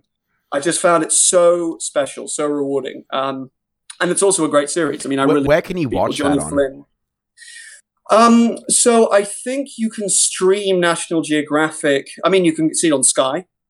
Okay, yeah. I mean, if you're in the UK, if you don't know what Sky is, it's like the big HBO. It's the big cable network or ISP for, especially with internet in the UK. If you're not in the UK, can you watch it on Netflix, or is there an Amazon Prime? Or where I don't know if it? it's on Netflix. I think you can watch it on. Oh, what did I watch it on? I'm very bad. Hulu? I can't try it. Yeah, maybe. Right, Amazon or Hulu. Dudes, I feel. check Amazon Prime Video. Check Netflix. Check Hulu. Check iTunes. Whatever. Go look at Genius from National Check 'em all, Geographic. people. Albert Einstein. Google it. The motherfuckers just do what you need to do. Go and watch that shit. I'm gonna go watch that shit. It's a really good series. Yo, and I know we're friends, but like I'm invested into you right now. I'm totally gonna watch that shit. I'm 100% watching that. Okay. Yeah, hands down. Episode 5 and 8. Episode 5 and 8. That's all I'm in there for. I mean, if I like it, I'll watch the rest. But I'm starting episode 5 and 8. All right, that's another hot plug. All right, there we go. So that was a great one. I final question on your career that I want to ask. Okay, then we're gonna take a quick 2-minute break because I need to pee. And then we're going to get into the non-Eugene Simon, but Eugene Simon part of this podcast. We're gonna break it down. But quick question, all right? I am not versed in the methods of acting. Okay, I know there are different styles, there's different approaches, there's different mindsets. The one that's probably the most famous and the one that most people know is method acting because, Daniel Day-Lewis or whoever it might be, fucking Leonardo DiCaprio sits inside a dead horse to understand what it would be like to be in a dead horse for the is it the Reverend or something? I can't remember what it's called. Revenant. Yeah, the Revenant. What kind of approach or what mixture of approaches do you use to approach a role? Like, what's your vibe as an actor? Educate me. So I'm all for throwing yourself into those experiences. Mm-hmm. I'm happy. I think it's a very good thing to do. I think you shouldn't do damage to other people. I think you should try to avoid doing any damage to other people if you can. Or your own psyche as well. Sure. I mean, you really can mess yourself up. Yeah. So I'm interested in trying to find the place where you are able to be as intensely real without being psychologically attached too much. Damaging. Destructive. Okay. And it happens, sometimes it happens. My kind of approach, I mean, there is one. I take a lot of the kind. If there is anything I study from, if there is somewhere where I kind of try to get a little bit of literary understanding of the way I want to do my acting, it would be probably from sort of a book similar to this. All right. So this is To the Actor by Michael Chekhov. All right, put it in the camera a bit more because you're cutting off. There you go. To the Actor, guys. Check it out. By Michael Chekhov, yeah. Michael Chekhov. So that, as far as the training that I've done in my life, it's in various places. Because I never went to acting. You never went to acting school? And I didn't. No. At all? I didn't go to acting school. So there's hope for me. Please. Absolutely. That's why I'm here, dude. You've done it for me. Andrew, I want you to come to LA right now. Right now. Right now. Give up this stuff. You're great at it. It's over. It's over. You know, it's a new life. Can do a series, so can you. It's a new life. I got you. Yeah, for sure, mate. Get on that plane, baby, okay? I got you. Norwegian Air. Cheap as chips. Oh my God, that's amazing. I like how we're plugging everything right now. Norwegian Air, guys. You go book your shit with Norwegian Air, all right? Yeah, exactly. I have no affiliation with that. This is not an ad. This is not an ad. Right, all right, so what we're going to do... so please continue. Please continue. I didn't realize you finished. No. It's fine. So that would be the school of acting with which I associate. Okay. I feel an affinity. So it has a bit of method in it, but not full method. But not full. I get you. One of the things to remember is that method acting often is people's understanding of it is kind of the finished product. As a method actor, if you do the work and you're having fun when you're doing it, take Heath Ledger. Okay. Playing the Joker. I mean, he did that he was in that for a long time. Mm-hmm. He did a huge amount to get ready to play that. I mean, he went into isolation. He did a lot, But at the end of it, he was, and Daniel Lewis seemed to be okay. They come out, they get sad periods and they finish it up, but they're on the whole okay. Mm-hmm. But delving into the stuff that they do slowly increases over the course of time. Mm-hmm. It's not like you decide, okay, today I'm in character forever and I'm just going to decide what I want to do. You have to slowly egg your way up. And then once you actually start filming, you then are really in a place where you kind of start to fully connect. Can I ask you a quick question? I'm not the kind of actor who will go back to his hotel room and spend every waking moment trying to be the person who I'm going to be when I step on camera, but thinking when I go back. Mm-hmm. And I have to somewhat do it as myself. I have to kind of think about what the next day's shoot is. I have to rejig a little bit. You have to stuff. Whereas I feel that a lot of method actors nowadays are so intense, they stay so in it all the time that down that road madness lies. Right. So at the moment at least, my progression has been steadily towards, shall we say, the method acting outcome, mm-hmm. which we know from a lot of wonderful actors. But it's steadily getting there. And it's happened more and more as different pieces of work. So what did you think about, I don't know if you've seen it, I'm sure you must have, that Jim Carrey documentary that came out on Netflix that talked about that movie that he did in like 1998 or something like that, where he was portraying the comedian. I can't remember what it's called. I watched it on the plane. Do you know what I'm talking about? It's I do remember him actually. I think it came out. It came out a few months ago, and it's a behind the scenes kind of documentary of Jim Carrey in this role portraying a very famous comedian, but he went full method in it, and people thought he was insane. Because it's all behind scenes, right? I can't remember what it's called, but you should definitely check it out just out of interest. I think you'd be fascinated by it because Jim Carrey. I'm trying to find it because I do know. I have heard of this before, and I'm literally hope my face has probably gone bright white. No, you're good. You're good. I'm going to Google it too. It's not Man on the Moon. It's Jim. I'm going to go. Is it Eternal Sunshine of the Spotless Mind? No. It just came out. It's a behind the scenes. Oh yeah, Man on the Moon. Is that what it's called? I didn't think it was called that. Jim Carrey. Oh no. That was from ages ago. No, it just came out this year. Hold on. It's called Jim and Andy. Right. The Jim and Andy, The Great Beyond. It's on Netflix, and I think you'd be fascinated by this, dude. I think that you should totally watch this tonight because it's like it's fascinating the amount that he puts into portraying this comedian, that he like lost friends and family based on his how he just would never leave character. It was incredibly interesting. I would recommend that to you. I think you'd find that fun. I'd love to hear your thoughts on it if you watch it. That sounds amazing. It was really good. Yeah, that sounds fantastic. I will.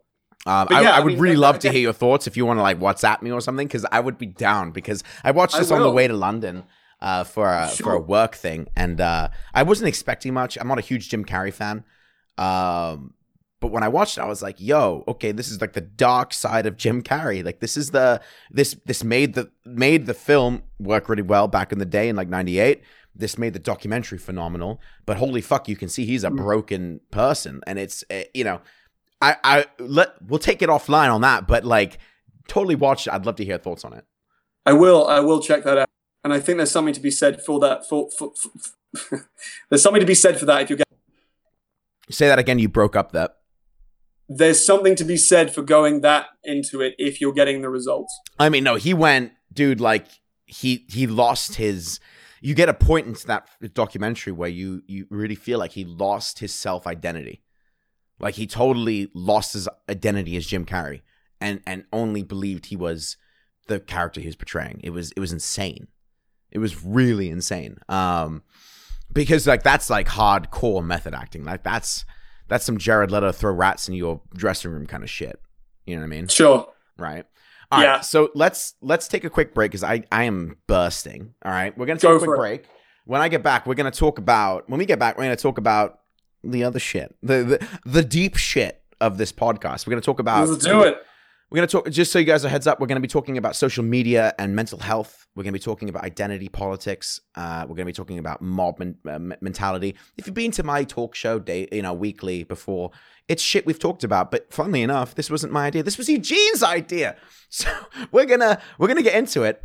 Give us a hot couple minutes, guys, and we will be right back. Okay.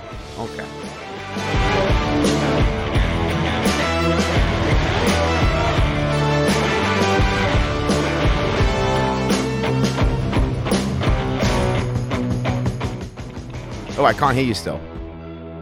Oh no, things broke. I'm joking. Oh, you! Wow! You can't do that to me, dude. You can't. That's the worst. I can freeze. Because you fucking trolled me. Stop making sound. You actually trolled me. That is the worst. Because I was like, oh god. And this is how the podcast ends. And this is how things go wrong. This is how things go wrong. Okay, welcome back. Sorry about that. Your boy has a small bladder. He had to go. But we're back. Let's dive into it, dude. Okay, I wanna pick your brain. Let's talk about social media because it's something that I do. It's something you do. We do it in very different ways. We have very different positions in social media, and I think we use it for different reasons. Even though the core reasons are probably the same, but the way it works is different. I mean, you're verified on Twitter. You're verified on Instagram. You're a big boy. You're a big deal. And the way you do these like Instagram, like 15-minute live streams where you like read passages out of books and you do your posts. Obviously you have your stories. You do the Twitter thing as well. But we had talked about in the prep, right? We had talked about the idea that like the mental health association to social media. And I think let's start there. Like it's a big can of worms and we know that. Sure. But let's start there. Like from your perspective, and again to give some perspective on this for people who are listening. Obviously, Eugene's got a lot of people following him. He's got a lot of reach, and you use it specifically for promotion and connecting with fans and all that kind of stuff. How do you? This is a totally book, but like this is a can of worms. But like, how do you deal with social media, the pressures of it? How do you feel when you post? Like we've touched on this, but go start it off. Like roll it off. Yeah, sure. My biggest thing about it is trying to figure out what is most effective, what is most useful. Now that's a very weird word, that, because useful. Like, what the f- does that mean? But the thing about it is that you create it. When you post something, you're contributing to you're trying to add some value to in a very very subtextual way. Mm-hmm. You're trying to add value to someone's life. You're trying to put up something worth seeing, hearing about, or knowing. So my biggest thing is that, we have so much content nowadays. There are so many to go and post something on Instagram. I could do it right now. I could literally do it right now. Do it. So it's a good example. If I went on my phone right now and I said, okay, hi everyone, I'm going to start doing an Instagram post right now. Here I am. I'm on the I'm talking to Pockets. I'm on the Evening Drinks podcast. Come join us right now. Mm-hmm. So that's fine. That's me telling everyone what I'm up to. But you can give people so much stuff that is just for the purpose of maintaining some sort of constant stream. And that's where I find myself sort of slightly disenchanted, because that's not what I want it to be. I don't want social media to do that to me. In the sense, I don't want it to be telling me you are now in what's the right word? It is incumbent upon you to always put some stuff up without really considering what it is that you are giving to people. Because it could just be a selfie, it could be anything, that's fine. But I want it to be of worth. Right. And okay. I want people to want to go to a page going, actually, there's something that I really want to hear about. There's a bit of depth there. It can be, yeah, it can vary. Let's be clear. I can go and do a 15-minute video reading from the book Sapiens, because I want people to know apology. I can also, and I'm obviously joking here, but I have done it. I can upload a photo of me from ages ago where I'm, in good shape. Maybe I'm topless. Yes, whatever. mate, you look terrible. You're hideous. Man. You know what I mean? Eugene Simon, you only have a six-pack. You hate to see it. That's all that matters. Right. No, but the point is, I can up. There are three things that come down to: work, something from your personal life, and something that's going to benefit people. Okay. And I always find that I'm always very, very. I feel the pressure of wanting to make sure that I'm using it for the right reasons, because I think. And I don't single out anyone in it. I really don't. I say it from my own experience. Mm-hmm. Very easy to have a narcissistic vein grow exponentially when you have something that you can so readily use to put yourself online. Mm-hmm. And I think that it distorts your sense of reality. I think that a lot. And people in different lines of work have reasons to use it different ways. They have to use it a lot. Like, don't get me wrong, you have to use it. It's a part of our lives.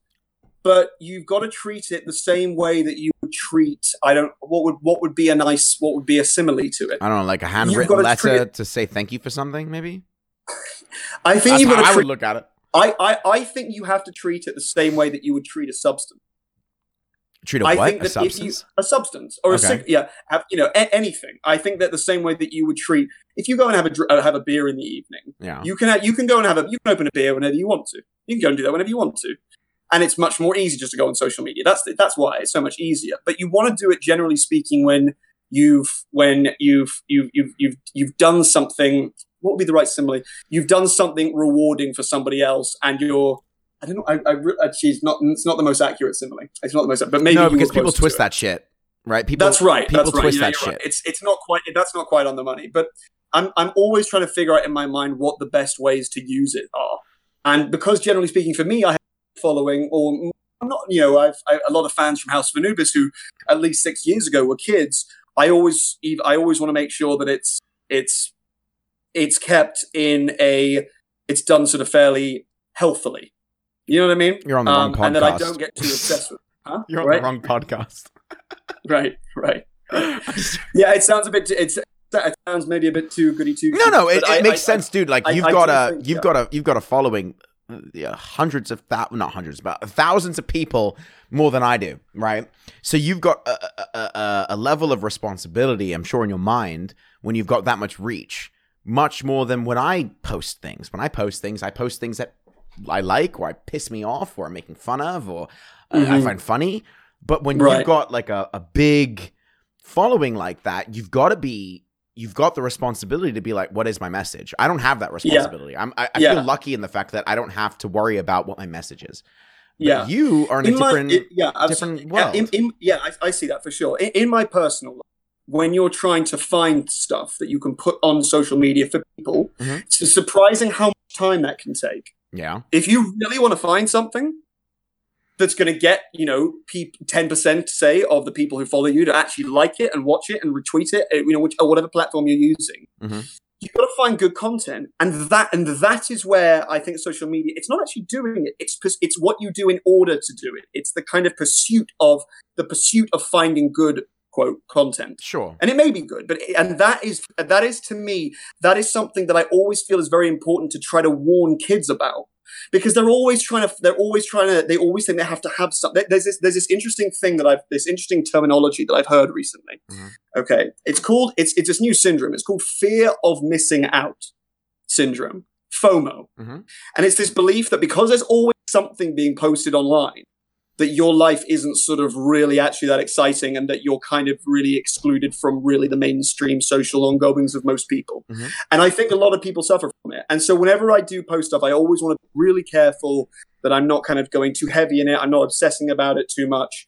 I take as small amount of time as possible to find something like a video from a trailer or a film that I've got coming out, or a little selfie, or, reading, and then I leave it alone. Mm-hmm. So that's kind of like how I feel social media, and I don't know how to impress that upon people when I'm actually using it. You'll get on your phone and be like, "Hi guys, don't use this quite as much." You know what I mean? It's a tough balance, man. I think it's interesting for you because like when we first started working together a few years ago, back in the day, we had talked about social strategy for your brand and your business, and you've obviously done wonders with it since we talked and stuff like that. But with that growth comes the responsibility factor, and it also comes to that idea of, anything you post, the next thing's got to be as good or better. Otherwise, you're on that train of what's the word, where it's like, it's almost ridiculous. Like you have to keep one-upping yourself, or keep making sure that your content is as hype and as good as possible, because let's say you get like 8,000 likes on a IG post, right? The next one you got to do needs to, let's say you did that post on the lodges, right? Hypothetically. Sure. And then you're doing something for Resonance. You want to make sure that the Resonance gets as much viewership and reach as the previous post on the lodges. So you've got to figure out ways of making it exciting. You got to, and not just from what projects you're posting, but it's also about, how do you keep people interested in you as a person, you as a brand, right? Like, so you do these IG, and I'm not saying this is why you do it, but it obviously helps for it. Like you do these IG live streams where you read passages out of the books that you're interested in. And I think that's incredibly noble of you in a way, because I think that kind of content and that art is lost in today's age, where you can just read. I think stuff like that reminds people, shall we say, of something good for them they might be doing instead. That's all. Not even just doing instead, but just doing, right? Like doing. Like, yeah, I think that's, you get so lost in the world that you live in, the social world that you live in, I've seen it on Twitch, right? You get a lot of professional like gaming streamers who make all of their money on Twitch, right? Like that's how they live. And they'll get into these like arcs of, I'm going to be focusing on XYZ game, like Call of Duty, for the next 2 months, and everything I do is Call of Duty, or it's Fortnite, or it's whatever. And you kind of lose yourself in it. You stop trying to educate, you stop trying to add substance to your content, and it just becomes this kind of like hamster wheel of going and going and going and going. Right. And then you just kind of, you wake up one day and you're like, what the fuck am I doing? And so I always appreciate your content because, whether it was the World War I in color, BBC, I think it was BBC, link that you posted about a week ago, or it might be a passage from a book that you're reading, or it might be just cooking. You're bringing some realism to the world of inherently non-realistic social media, right? You're not putting your toes in the sand and being like, my life's perfect. You're just kind of opening a window. And when you open a window to yourself, it's not just, this is me cooking chicken. This is me cooking chicken and talking about some of my favorite authors or favorite poets or whatever the fuck it would be. And I find that, that's a very rare kind of content on social media. And so I wonder this, like you compare your content to someone else that is just doing the hamster wheel, production, promotion. Do you ever feel that mental health of your viewership is in top of mind?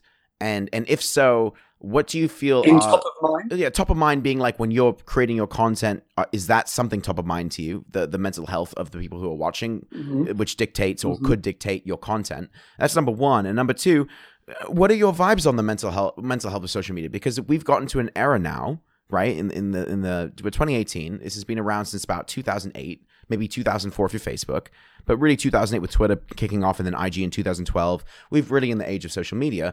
You know, the responsibility factor, the content factor, and the quality factor have never been more prominent now with any people. Like, you could be someone that isn't an actor that, you know, got viral for something and now has huge reach, whatever it might be. You know, the lines in the sand have shifted in the past 10 years. So what is your vibe in terms of mental health? Because, you know, 20 years ago, this was not a conversation, and mental health was in a different area in my mind. Like, you know, I'm not saying the issues were different, but the way that it's now more publicly acceptable to talk about it, it's more affected by what you see. You know, what are your vibes on your audience and your reach with mental health, and just in terms of social media overall, the dangers or the benefits? I'm just curious. I think one of the things that I get deterioration, or rather the increase in loneliness and a sense of isolation as a result of human connection being achieved. Okay. And that to me triggers a very that to me is something I feel is more prevalent than we really feel. That it's something that's I feel like it's something that's in everyone's basement mentally. I feel like it's something that is very not everyone. A large part of our society, a large percentage of people are harmed in ways that it takes some time to understand, by the belief that they are connecting with people when they are communicating with them digitally. I mean, it brings up a good point. That's different. There's some complexities there. So don't get me wrong. There is some breakdowns there. Like, when you are messaging someone, you are getting to know them. However, social subtlety when you're in the presence of someone is first of all something very important you've got to learn. But also, I think, especially if you're a young person, and I feel that it's less and less happen now. It happens a bit less nowadays because of how regularly we use these things. But also, I think that we have to remind ourselves that technology and means to an end, and the means is to try to organize in some ways, if you're trying to be sociable, to try and organize occasions where you can actually be face to face to someone as often as possible. Often you can text people and have a phone call with them. So there are levels. There are some which are, but I do feel that there's an erosion of what we healthily what we might otherwise healthily assume to be connection. So boundaries. We're talking about boundaries. I think that's important, especially someone in your situation, right? And I've been curious about this because obviously, again, you've got a large following, right, across multiple platforms, and obviously for you being a human being with your own mental health and your own physical health and everything, you've got to have boundaries, because you can't be, one thing I've learned is that social media will eat you up, man. Like it will devour you. The people want more and more and more. And so, like, I understand that you're trying to spread a good message and an educational message to the people that you reach. But, like, I also assume that you've got very strict boundaries on what is acceptable on social media in terms of contact and engagement and what is not. Because, I mean, at the end of the day, regardless of who you are and what you do, you're still a dude. You're still a guy, right? You're still a human being. You have your own emotional needs and requirements, and you've got to protect yourself as well to keep yourself mentally healthy and able to keep doing what you do and to keep living and being Eugene Simon. So, like, is there a strict line for you, or is it more blurred and it's case by case? Like, how do you deal with it? Because, I mean, I don't think I've ever talked to someone with as much reach as you have. So I'm sure that your position is different from mine or people with 25,000 followers or whatever it might be, where you've got to be a bit more protective to keep your sanity a little bit. Maybe sanity is the wrong word, but I mean, you can't just be someone else's therapy. if that makes Sure. sense. Well, I stay away from requests. Does that Okay. make sense? Yeah. I make those. I don't approach them at all. That's one thing. I don't. I mean, everyone comments, but I feel I watch some of what people say, but I mean, but it's generally speaking, it's more because I'm curious and I'm wondering what it is that what they're interested in. Mhm.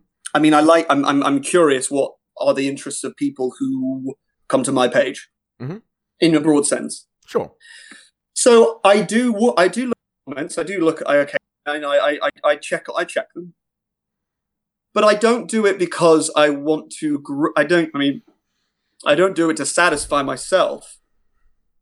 Maybe I do. Maybe that's part of that. It's more to know if I'm affecting positive. I really mean this, by the way. I'm not trying to be. I know. But it's more than if I am having any positive influence. So positive impact on people. Broad term. Yeah, but positive impact is positive impact, regardless of what it is. I mean, like it can be on anything. They like the picture. Mhm. They like the colors, or there's a message in it. Mhm. It doesn't have to be all charity. Sure, You know I get what I mean? no, and I always appreciate your candidness with that.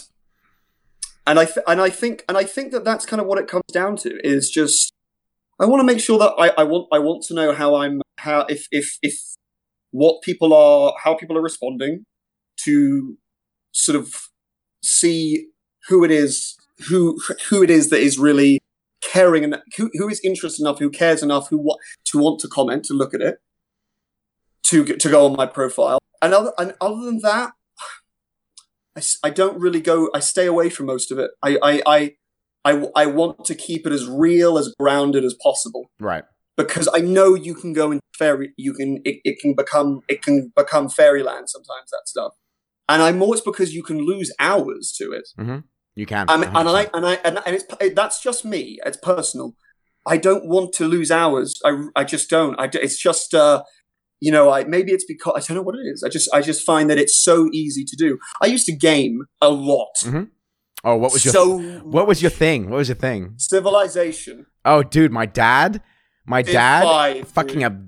He will live and die by that game. He'll probably find him dead on the couch playing that game. Dude, it's one more turn. Yeah, right. One more turn, right? And I can kill Bismarck. Yeah, I get you. That's it. I'm done. Or Gandhi. One quick question, just to intervene here, and it's not about the podcast. I just want it for quality purposes. Is your phone connected to your Wi-Fi right now?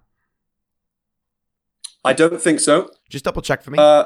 Because we are getting drops in your voice, and I know it's your Wi-Fi that's doing it. And I'm just trying to see if there's anything we can de-stress the Wi-Fi on. Let me have a look. This is not connected. Okay. The laptop isn't. However, what I can do is, let me give it, because the Wi-Fi might come through a bit clearer if I open that. Whoop! Drop this. Guys, this is real. This is. So let me just explain this for people listening. This is the technical life. Eugene was supposed to be here in Toronto for this cast, which would have probably opened up its own can of worms of issues, but in terms of technical issues. But he's actually in LA right now, and he's in an Airbnb with Wi-Fi. So we're trying our best to make. I'm sorry if there's any drops in audio. We're doing the best we can with the technology available. Living it up in an Airbnb. Basically, this is just the way it's gonna be, man. Like I'm not a Joe Rogan. I don't have a Jamie, and I don't have a studio. So it's just the way it's gonna be. So as long as I just wanted to double check that you weren't like hogging resources on your phone or something. If it goes to it just did. It legitimately just did as you said that. I can't even hear you. Oh, now I can.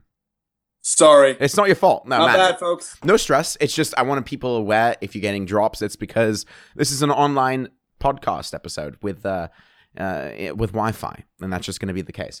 Anyway, moving on. So I have a question then. In terms of like your responsibility, do you ever feel... Okay, so I'm sure you see similar stuff that I see on Twitter and Instagram, and it's very political. It's also very divisive. There's a lot of, and not just politics. I'm talking about like social politics here. I'm talking about identity politics. I'm talking about the idea of mob mentality. You can say if you have 25,000 or 30,000 people following you, and they live and die by your word, and you write something fucking stupid because you're an idiot, and you say something really fucking stupid, but that's how you feel about it, and then even though you're absolutely wrong, there's no other way of looking at it. You're inherently wrong with what you say. You get 100 likes, 200 likes, 300 likes, whatever it might be, and you feel validated in what you're saying.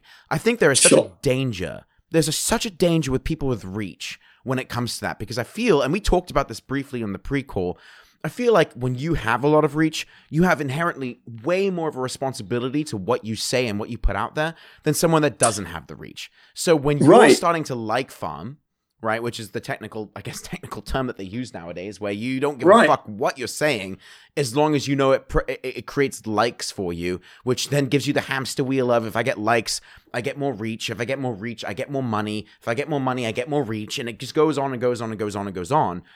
How do you vibe that? Sure. Because when I see these tweets, for example, in my feed, and if you're not stupid, it's obvious that it's like farming. It's creating an outrageous comment, knowing that it's outrageous. You probably don't even believe it yourself, but you know it's going to get you a bunch of likes. Maybe it's jumping on the SJW bandwagon. Maybe it's jumping on the politics bandwagon. Maybe it's jumping on the racial bandwagon, whatever it might be. I feel like there are really toxic people out there that, regardless of how much it damages people who read it, they'll put it out there in order to up their brand, right? Their social clout, their brand. You're in the same realm of reach. So number one, how do you deal with that? And two, what do you feel about people that do that? Well, number one, how do I feel about people that do that? I would say I don't feel particularly warm. I think it's very easy to do, and it's part of the kind of corporate mentality. You have a chance to kind of extend your reach by saying something outrageous and therefore grow exponentially and so forth. You grow, and I think that it does a lot of, it depends on who you are, obviously, but if you're in the political sphere, then it can do, it's all very reactionary stuff, and it's easy to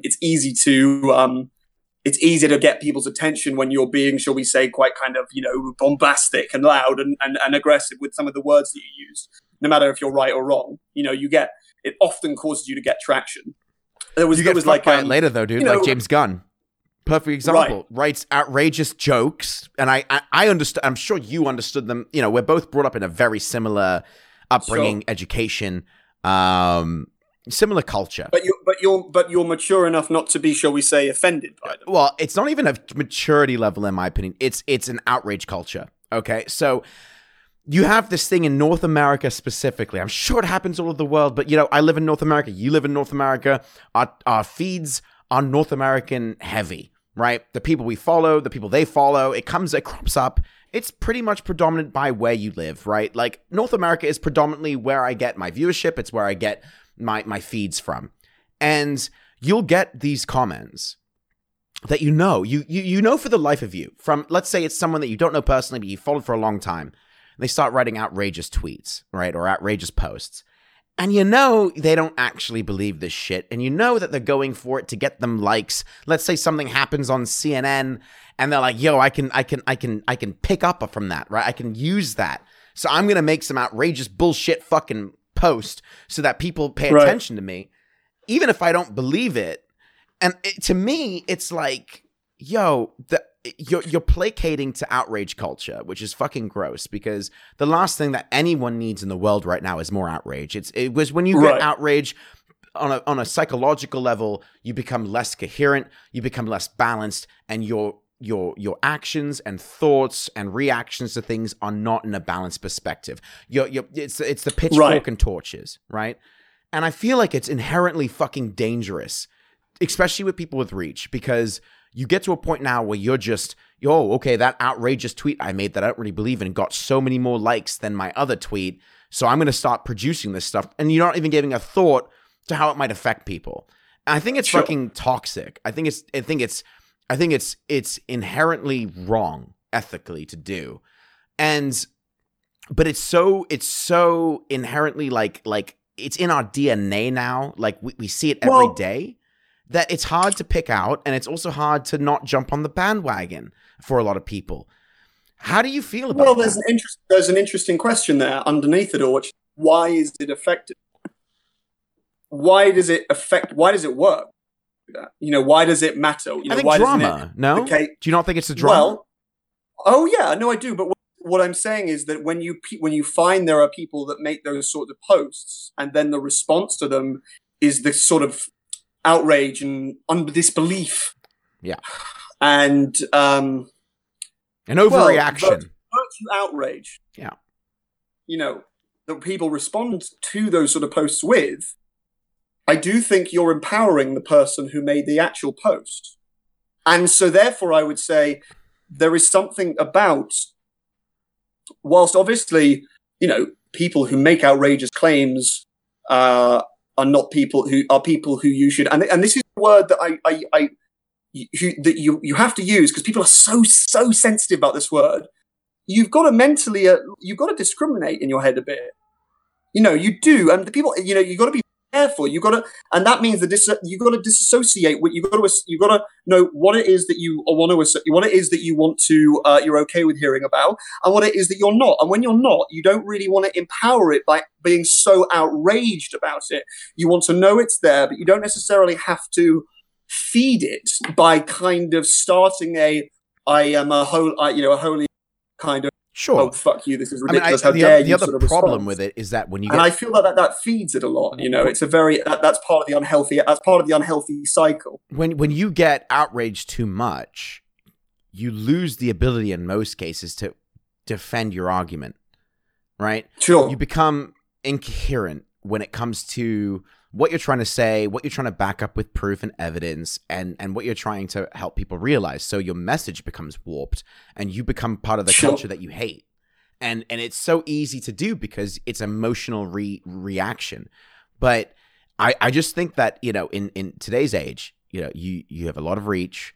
In my mind, someone with your kind of reach or higher, right, has the responsibility, in my mind, and you can disagree as much as you want, has a responsibility to try and re-educate the people that are following and in touch with you. Because if you don't do it, if I did it, right, and when I do it, no one hears me, right? I don't have that reach. It's a tweet in the ocean, right? Like, sure, maybe a shrimp will come across it, but it's not the ecosystem of the ocean is not attracted to what I'm saying. Sure. But when you've got the ecosystem of the ocean attracted to what you're saying, boy, you gotta be responsible for, and it's not, and I hate it because I don't think it should be a responsibility. But in a way, you have a responsibility, whether you like it or not. No, you do. Re-educate the people that are, they might see a tweet from you, right? And it's super wholesome, and it's educational, and it's helpful, and it's interesting. And they're also seeing in their feed asshole fucking tweets that are outrage culture tweets. Sure. And so when you're that drop in the ocean, but you're still a drop in the ocean, you have, in my mind, a responsibility to try and do your bit to shift the culture. I don't think enough people do it, and without them, it will never get done because, a really loud voice in an empty room is just a really loud voice in an empty room. But when you're in a room with a bunch of people watching, you're the dream, man. You're the person that helps to change the reality. And I feel like in 2018, the reality is so fucking warped. It's so twisted. It's so toxic that there's not enough people out there with the reach spreading goodwill and spreading education and spreading, beyond, there's something beyond Twitter that you can actually be doing, like reading a fucking book. That's what I'm saying. So, do you know what? Here would be my response. I think that you're so on point with everything you've said. I really do. I think that, okay, here's an example, okay? Mm-hmm. The other day I was on YouTube, I was on Facebook, and I saw this video about, I won't keep it heavy, but it's about Antifa. Okay. Right. So these guys, anti-fascists, they wouldn't, not a good group, not a good sign. Okay. Not something you want to be associated. So I thought to myself, I don't like this. I should post about it. Mm-hmm. So I put a post up. I said that the only way to really deal with people who have these who as individuals have attached themselves to this collective Marxist ideology, mm-hmm. that they are convinced is a solution to a lot of the problems they have faced, that will solve a lot of the problems in the world. And deep down, they're really just fucking angry. They're really angry. Yeah. They're angry, and they're not. And as individuals, if you take one out of that crowd, if you see Antifa crowds, you say, take one of them and go, right, what's his life like? What's her life like? What do you think they're going through as a singularity? And then they thought, right, well, this ideology I've come across is the answer to it. Right. I go, okay, I can post about it. I can talk about my disapproval. I've done that. I said, the way to assist in having to actually solve the world's problems is through the use of free speech, not through cutting it off with political correctness, which is what they're so insistent to put that we do. Can I just drop something here, not for you to answer to right now, but to think about? Free speech versus hate speech. I want to talk to you about that because I think it's a fine line. But continue your thought. I just want to plot that in your head because I'm interested. Sure. In that. Well, I think that when I saw that, I made a fact that I didn't particularly like the content of what was being shown. Of course. And I thought, right, I've got people who I know on Facebook put up a post about it so that they see it through the lens that I want. Sure. So obviously, it's my influence. Yeah. This is bad. We shouldn't do this. Here's a thought on how it should be, which is conversation through free speech, not protesting because it makes you feel virtuous.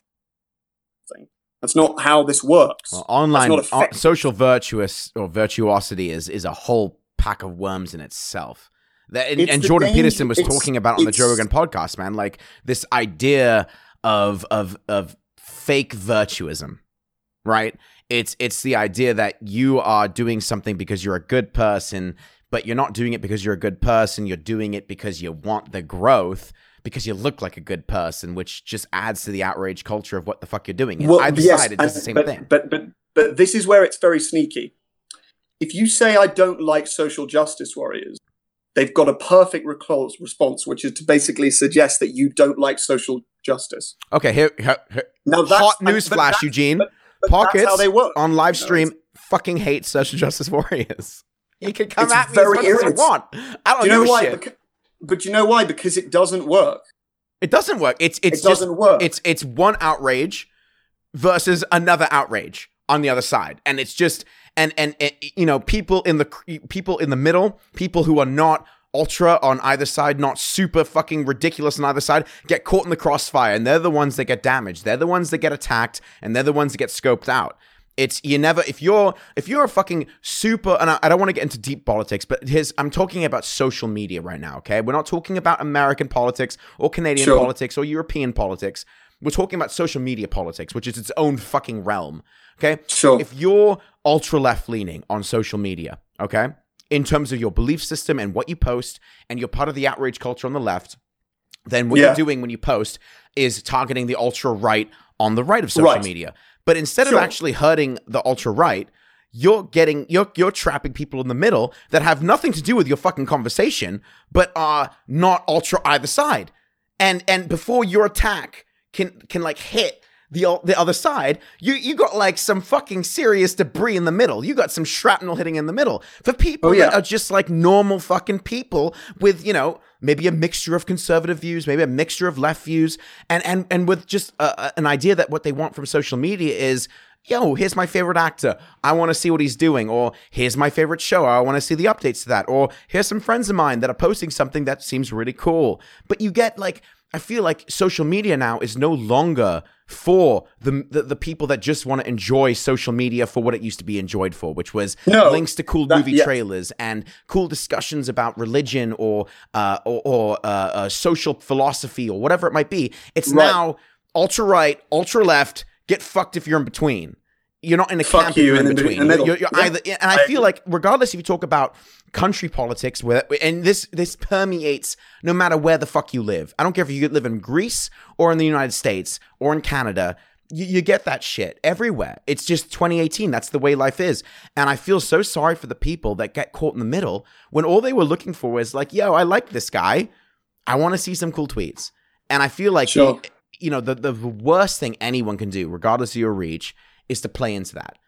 I feel like social media, the root reason for it, the idea of free speech, the idea of you can say whatever you want to say to people in the world and have that reach in Saudi Arabia or Russia or, I don't know, Greece or wherever it might be, Turkey, right? Sure. You lose the essence of what it was designed for. And now it's just another fucking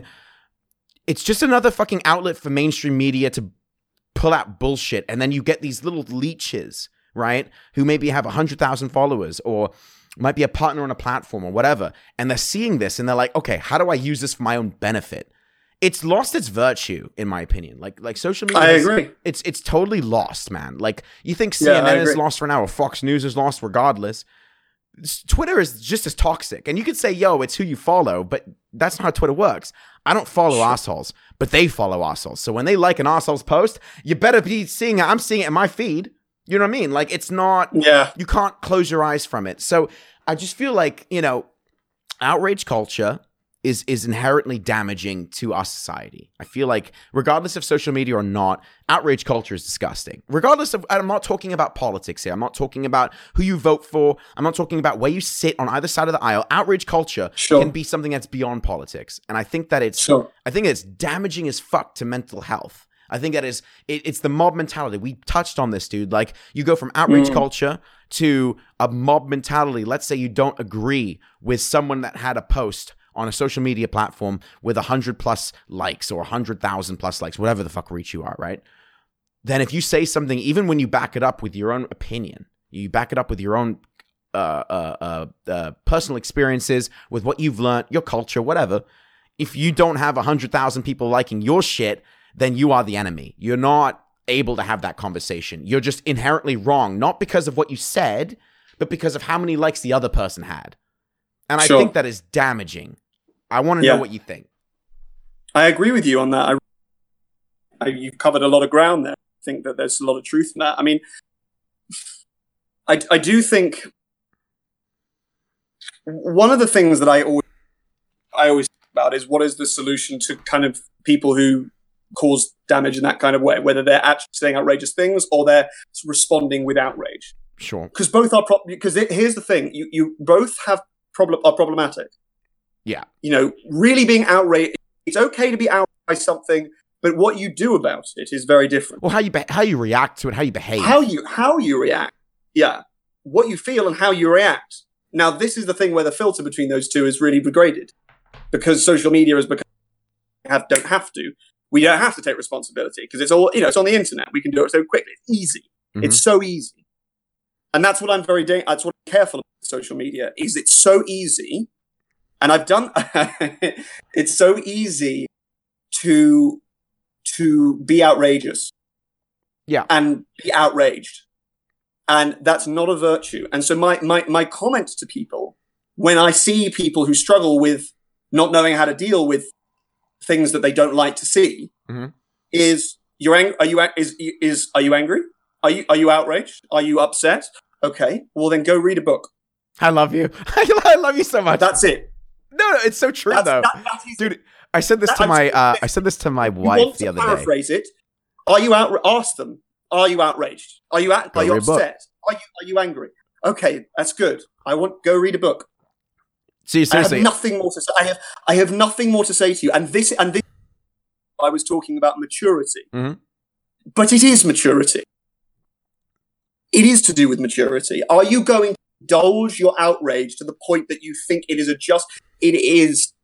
of importance and value to people to such a degree that you've got to be, unless it's really important, unless you're dealing with, I don't know how mature you want to go, because unless you're dealing with someone who is, deniers of a very awful part of climate change, for example. Have a good idea. Right.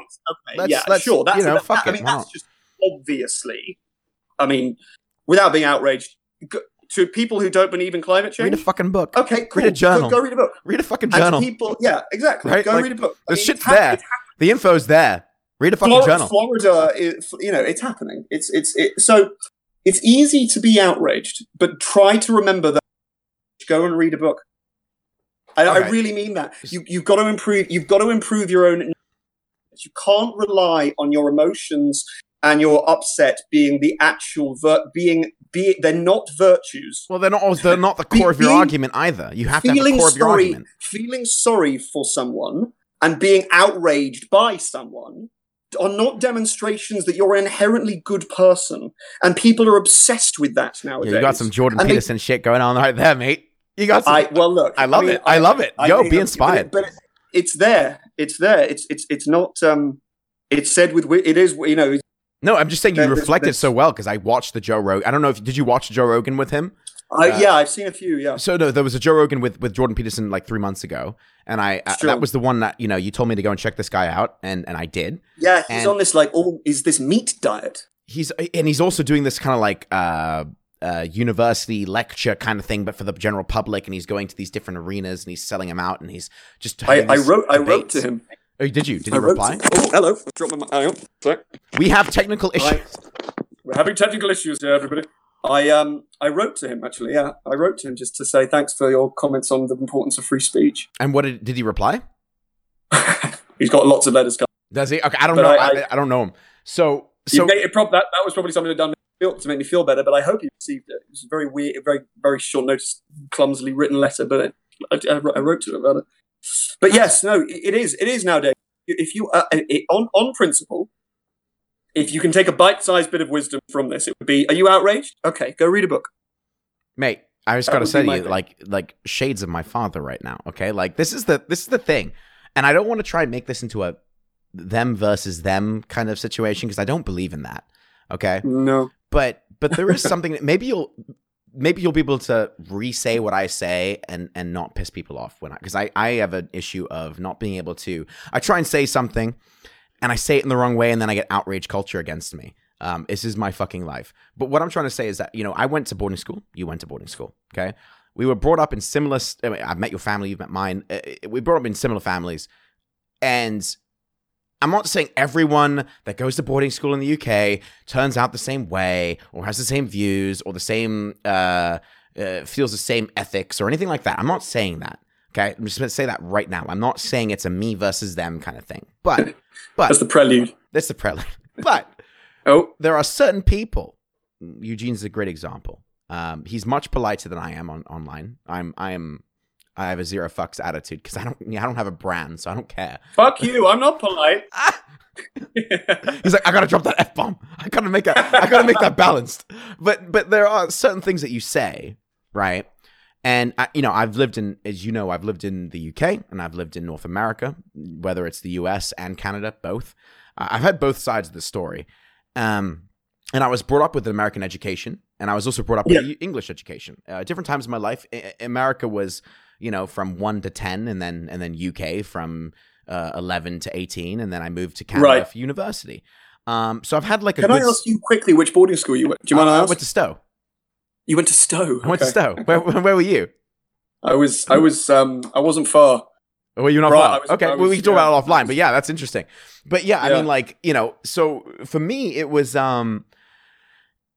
I've noticed when I go back to England, right? When I go to Scotland to see my father, right? And I sit down for dinner, we cook dinner together. We sit down and we always have these really deep, not like necessarily emotionally deep, but just really in-depth chats, right? And it could be about anything. It could be about politics, or it could be about produce in the UK versus America, whatever it might be, or Canada, or weed legalization in Canada versus not having it in the UK, or whatever it might be. We talk, right?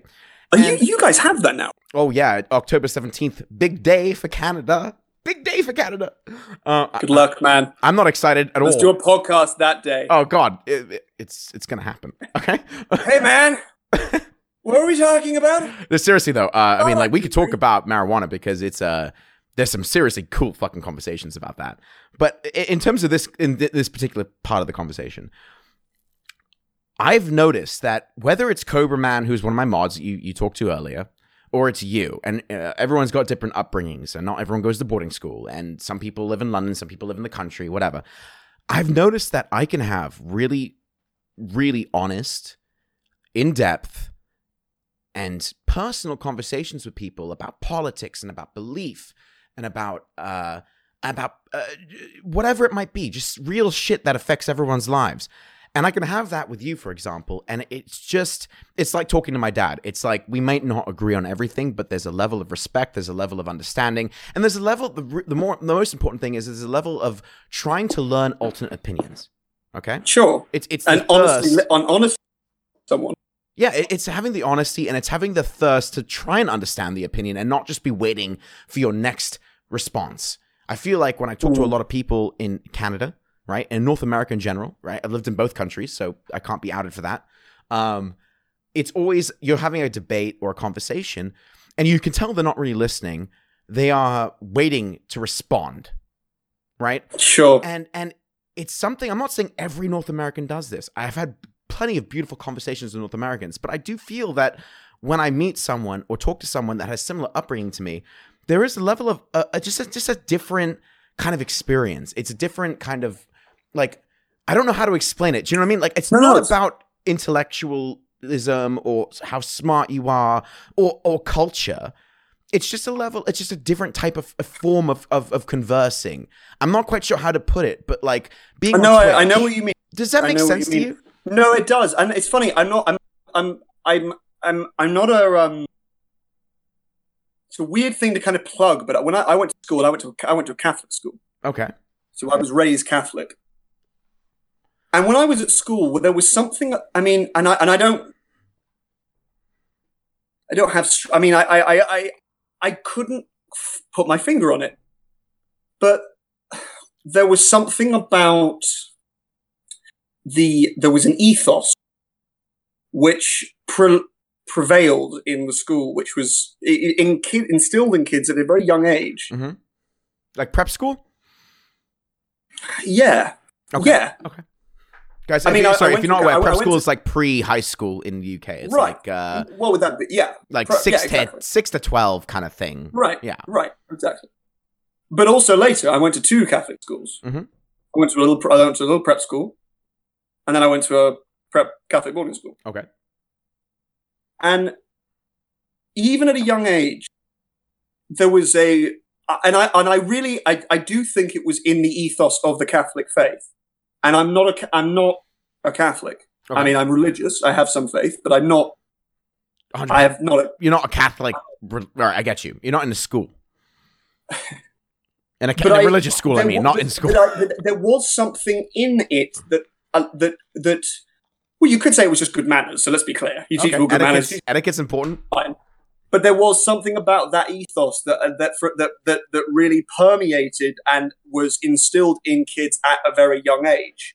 And I've always been quite a loud kid, so I was always more keen about being listened to than listening. But I learned to be very still and I learned more quietness. Too much stillness, respect. Mate, to the point where the video looks like it's broken. Like it looks like it's frozen. Yeah, exactly. And I get what you mean, though. I get what you mean. Yeah, exactly. When my voice is going. So there's something about that. There's something about the way I noticed kids were raised when I was at a religious school. And I'm not plugging religious schools. No, I get what you're saying, though. You know what I mean? Here's a great example, I'm right? I'm just aware of it, and I'm interested in it. This is a good conversation because we're both expats, right? I know you live half and half, right? 60-40, whatever.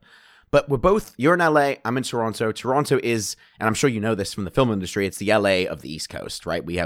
I had the purple Lambo from Suicide Squad 2. Sorry, Suicide Squad 1. 2 is not out yet. Parked outside my house because they always film in my area. So I had Joker's purple Lambo parked outside my house. The Toronto is the Hollywood of the East Coast. That's why we have TIFF and all that shit. But what I noticed about this is that, and I'm not trying to upset people who listen to this, and I always do, so apologies in advance because I'm probably going to upset you. But when I speak to someone like you, Eugene, right, it's such a different experience than the majority of people, whether they're really close friends of mine or they're online or whatever, that I experience in North America. And to be fair, not every person I speak to in the UK I have this experience with. I'm not saying that. I don't, but I'm trying to understand, and I don't know if I ever will, but I'm trying to understand, like, when the reason you're a friend beyond the fact that we're friends is just because there's a point in that relationship. There's a point when we discuss things, right? Where we could totally be on opposite ends. Sure. But there's always a level of respect. There's a level of understanding, and there's always a level of trying to understand the other person's perspective without losing your own. I don't know what it is about. I'm not sure if it's upbringing or if it's culture or if it's schooling or if it's being expats or what. I don't know what it is, dude. But there are, like, it's very rare for me to be able to say, like, okay, it's talking to you, even on this podcast right now, which is live and we've prepped for and whatever. there is an essence of talking to you is having an essence of talking to my dad at dinner, right? And it's very weird because living in Toronto, I don't get that very often. I get it with a couple people, but I don't really get that vibe. And I'm not saying that's bad that I don't get that vibe. I have different vibes with other people, but there is something inherently homey and nostalgic when I have a conversation with you about issues versus someone that I know in the city. I'm just trying to understand. I don't know if you get that or not, but from my perspective, I just don't know what makes that shift happen, because I understand that people are inherently different and we all have different backgrounds and cultures. And I know a lot of people from a lot of different backgrounds, and I'm not saying one's better than the other, but there's something about when we talk, for example, that's very reminiscent of when I speak to my dad. And I'm wondering if it's the UK educational system but at the same time, I know a lot of assholes from boarding school who are total pricks that I would never want to have a fucking conversation with, because not only are they assholes, but they're fucking stupid. Right? So I can't really say it's the educational system. I'm just trying to figure out what the fucking, what's the vibe, right? Like, do you understand what I'm trying to say? Or is this just totally waffle? I don't know. No. I get it. I don't know anymore. I get it. It's just interesting to me.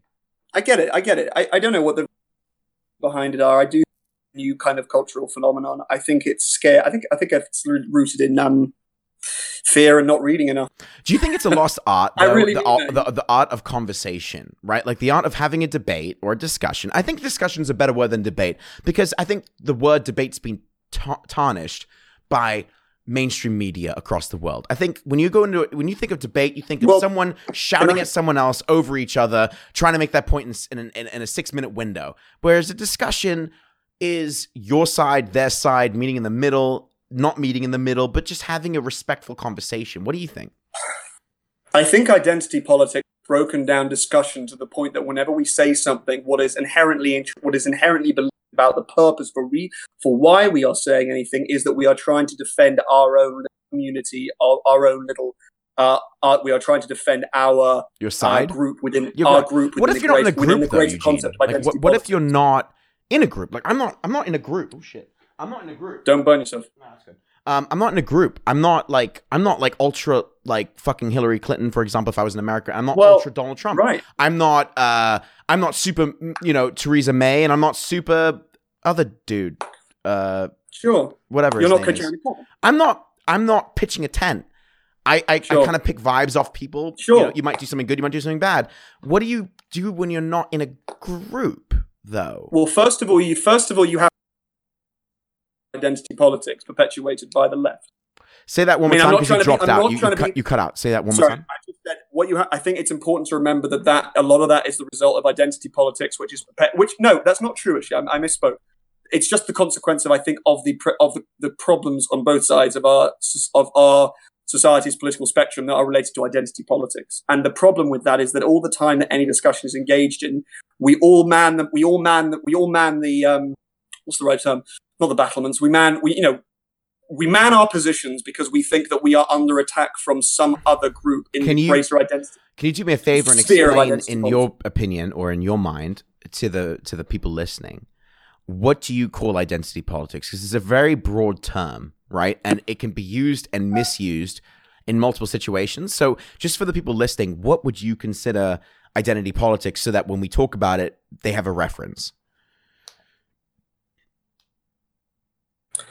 A category of people that are needing of, that are oppressed or oppressive. So for me, and maybe you'll disagree, but for identity politics, in my mind, it's like you don't have a self-identity anymore in terms of your megaphone. You are now preaching for. You're part of a collective. A collective identity, right? And whatever it might be, it could be about Greenpeace. Greenpeace is a perfect example of identity politics, versus people that don't believe in climate change. Another identity politics. I mean, it doesn't have to be. When we say politics, we don't mean. At least I don't mean liberal versus a conservative. You know what I mean? Like it's just whatever your group is online for whatever you're into is your identity. That's what identity politics would be to me. The way that I would put it down is that the belief of identity politics is that every individual arises from the greater group to which they're associated with. And no matter if anyone speaks up, then really what they're doing is representing the platform that they are associated with. Okay. And the problem with that is that anyone can determine for you what group you are associated with. Mm-hmm. You have no choice. You got no choice. So if you might be associated with a group that you're aligned in one perspective and not aligned in like 20 others, but you'll be called out for being aligned for everything. So you might say, exactly, this is no different than on social than it is in real politics, right? Like you might, this is what I was, it goes back to the idea of when I was saying like you get caught in the middle. You might be in the middle. You might be liberal, for example, like libertarian, right?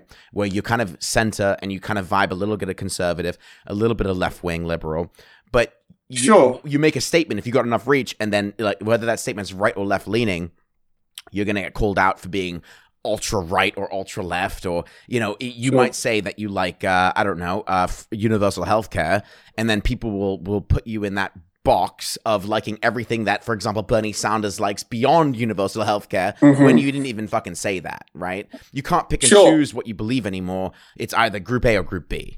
Yeah. I think that's so fucked up, and it's so stupid. And I mean that not in just like this is a stupid kind of way. I mean that in like an intellectually stupid fucking way that people can't have more depth than that. But isn't it interesting though that think about this group idea? If you think about the idea that you're always supposed to be associated with some kind of group, anyone can decide for you what group you are fighting on behalf of in their view. Mm-hmm. There's a word for it. That's the identity politics kind of attitude. That's their position. But there seems to be this underlying there's the essence of sort of some aspects of ideology under that. Do you think that missing out? And I think that that's the problem. When you were talking about the FOMO thing earlier, the fear of missing out, right? Do you think that there's a huge like emotional or psychological resonance of that attributes to identity politics? Because I think that if you're just a normal, just like a normal user of Twitter, and you're not, maybe you got social anxiety, and maybe you're not very good with reaching out to people, and maybe you don't have a lot of friends, and you make a statement that aligns with a big group of people, and you kind of just let it happen because you know that even if you're letting it happen, you feel more inclusive than excluded because so you kind of just like let things pass and allow people to assume these things about you because it's more important that you feel part of a collective than having your own thoughts about something and being separate. Does that make sense? Oh, absolutely. If you're think that being part of a collective, as you would in any social situation, will increase your quality of life, then they're all the more appealing. And if you have those and this is why this is why it's so important to try to remember that if you ever get outraged by something, what you might consider is that actually maybe there's some sort of slight personal growth that needs to be adopted. You have to adopt some attitude towards your personal growth, because being outraged it will not ever be your solution. So let me ask you this then. It's a sign. Yeah. It tells you something, but it doesn't. It's not the. It doesn't define you. It's not the reality of your situation, though. It's not. It's not entire. Yeah, right. Outrage is not what is needed from you. You don't need. It's not. That is not going to provide a solution. I get you. What will is that you understand what it is you don't like, what it is you do, what it is that others do and don't, but you choose the way in which you're going to better yourself so that you can try to not be possibly exposed to becoming the sort of thing that you hate. Which is and it links back, what people like Antifa have done. So let me ask you a really poignant question then, okay? So I'm going to call out names because I don't give a shit. I don't give a shit. You're talking to me about this. You're talking to me about what you stand for, what you think is wrong with identity politics, and and from my understanding, we're vibing the same idea that it shouldn't be black and white. There's shades of gray, right? And everything in life, and I'm sure you understand this as well. Shades of gray. Life's a tapestry of colors, right? Sure. But you do understand that when you look at YouTube, for example, and you look at someone like Jake Paul or Logan Paul, and the outrage culture that they produce and they market and they promote because it makes them millions of dollars of money a month. How do you, right? I'm not talking about Eugene Simon the actor. I'm just talking about Eugene Simon. When you look at someone that is huge on YouTube with millions and millions of subscribers that bases their money and their income purely off of outrage culture, how do you react to that? Because I mean, like, these are the same motherfuckers, and I have no respect for these people. The only respect I have for them is that they know how to make money, and I can respect anyone from knowing how to make money. But I have no ethical respect for these people because they are toxic, and these are the ones, mate. These are the ones that have millions of fucking 8-year-olds following them and getting their merchandise for Christmas. And, you know, if they say something, then they fucking replicate it and they mimic it. You have this huge, and I would say it's happened in the last 2 years really of YouTube, where you have this huge young audience that is completely driven on their actions and their ethics based on your every word. And this is where it comes back to full circle with the idea of having responsibility with your reach. What do you kind of say to those kind of people? Like, you don't have to at anyone right now. I gave examples, but I mean, like, to me, when I look at this shit, number one, I think it's fucking stupid. I feel like I've lost brain cells listening to this shit. Even if it's people reacting to their shit, I think it's fucking stupid. I think it's detrimental to youth, regardless of what country you're from. And I think it tarnishes the power and the impact of good that can happen from social media. I think it's fucking toxic. That's my vibe on it. But I also understand that they're saying what makes me the most money.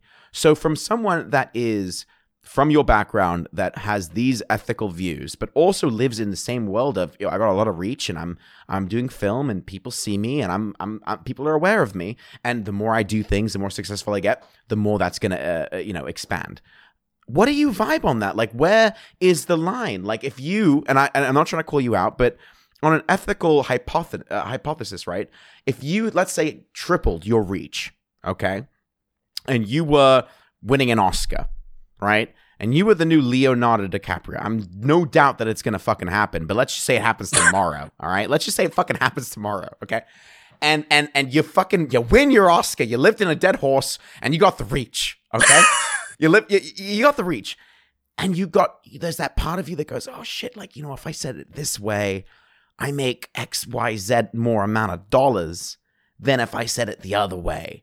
But there's an ethical barrier between the two. How do you approach a situation like that? And what do you feel about the people that do it a different way than you? I mean, it depends. Such a broad spectrum. I know it's so broad. I'm not expecting a super heavy answer. I'm just curious. It's such that there's so many variables to it. I think I can better. I think that if I were in that position, the honest truth is, I don't have the attitude they hold. I don't hold the attitude that they hold. I don't think that.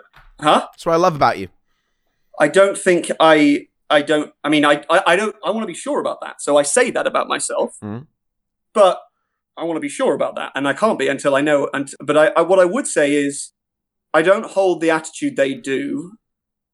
And I wouldn't want to because it would fucking feel awful. Right. I couldn't handle that kind of ugly, that kind of ickiness.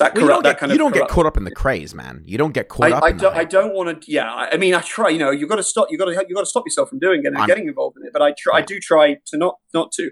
I think I can best answer your question by saying, if you have individuals, by the way, I know roughly some of the people you're talking about, but probably because of the way that I choose not to engage with it as much as I can, I'm not as familiar as I should. I roughly know the kind of people that you're talking about.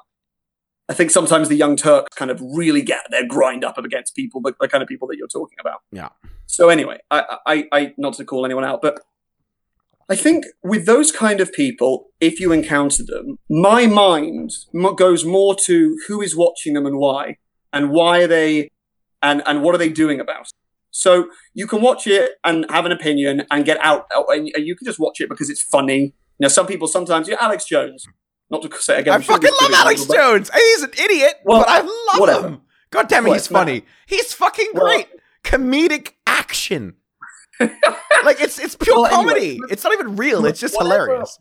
Whoever it is you choose to listen to, you're not always necessarily reacting to it in an inappropriate way. Sometimes it is comical. So It's let me ask comedy. you a quick question there. Let me ask you: do you think that the water's making the frogs gay?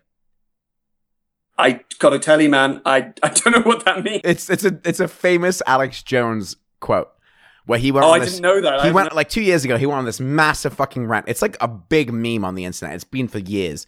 And he goes into this fucking rant about how like companies are putting chemicals in the water that turn frogs gay, and somehow that has an affiliation and a connection to U.S. politics. And the funny thing about it is he's had a lot of shit recently, right? Like he's been banned off Spotify, YouTube, Facebook, all this shit, right? And he went on a YouTube interview and he actually spent 20 minutes trying to tell people and make them understand why the frogs are gay. He actually went on a fucking, like, in his mind, this all made sense. It was all connected. This was Minority Report shit. But in everyone else's mind, it's just like, you are just the best meme on the planet. Like, you are just what we need right now. It's like Batman. It's like, you're not the hero we want. You're the hero we need. It's I don't know how else to explain it. Alex Jones is another level of what the fuck. And I don't like his views, but my God, is he funny. If you tell him that, he'll believe you. Don't tell Alex Jones he's Batman. He'll believe you. He'll do it, man. Like he's just He'll come back on and say it online. Anyway.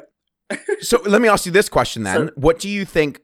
So you're in the traditional film stage acting kind of career, right? Like true Hollywood, and not just Hollywood, but like, you know, you were up for a BAFTA a few years ago, all that kind of stuff. You're in like the traditional sense of no, I was up, my show I was in was up for one. Okay, well, same, I mean, like same difference. Like you're up for I gotta I mean, whatever.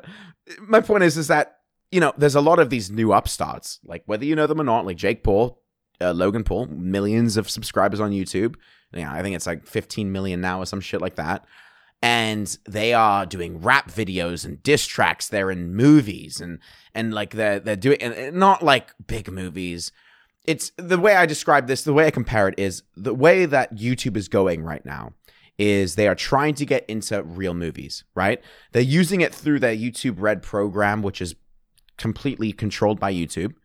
But it's no different than when the wrestling entertainment, right? Like World Wrestling Federation or Entertainment or whatever the fuck it is now, when like John Cena or Brock Lesnar or what's that dude who's in fucking Guardians of the Galaxy?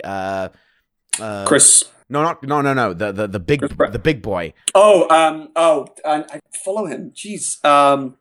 What is his name? Come on. Batista. It's fucking Batista. Yeah. He was in the WWE, right? Like he was, I'm gonna fucking snap you in half and fucking, right? And then he starts going in Guardians of the Galaxy and like making millions of fucking dollars. The Rock is a great example, right? You see this transition from something absolutely on the ridiculous, absolutely the AIDS of television, to making, you know, the new Jumanji movie, right? And you're seeing this shift and this paradigm shift in YouTube to movie.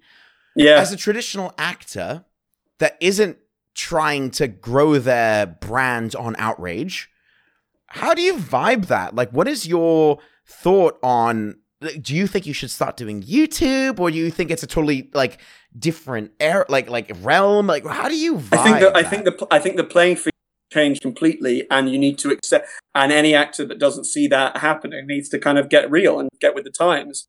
I mean, I see that I'm taught that, you know, the best way to get a job is to try to get it before it even goes to casting.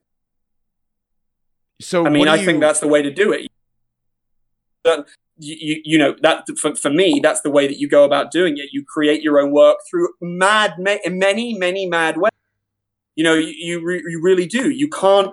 I encourage people who, I mean, obviously there are some very crazy stories out there, so I can't say I agree with all of them. But you know, you're not. Don't make the mistake of thinking that you have to be confined to the traditional methods of getting into acting, because you know what, you probably won't. It probably won't work out. Okay, but someone that's in it as you are, how do you see social like YouTube videos and stuff being a tool that you could use in the future to expand your brand, or absolutely you do? Okay. Oh, absolutely, yeah. And I think not anything wrong with it. I don't think it's I think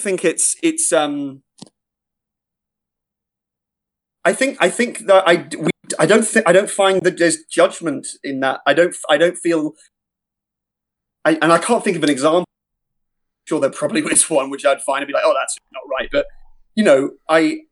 I don't say you find any way in because that's not right. You need it's you can't do that. But I do think that you need to start thinking really, really happily and healthily outside of the box, because you've got to do it because you love it. Yeah. You can't just go ahead and start thinking, all right, the thing that I have to do, and you may at some point, the absolute necessity to success is, I have to have, in my view, always have to have an agent.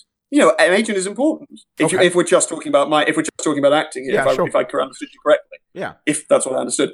But you can also find, Shia LaBeouf, I think, for ages, is the actor that he had no representation at all. Yo, I fucking love Shia LaBeouf. I don't give a shit what people think. He's fucking great, dude. You're walking through the den. Shia LaBeouf. I just think you know what? Shia LaBeouf's a great example, okay? Like, I'm not saying he's the best actor in the world, but I appreciate his serious roles, and I appreciate his funny roles. Like, even Stevens back in the fucking day.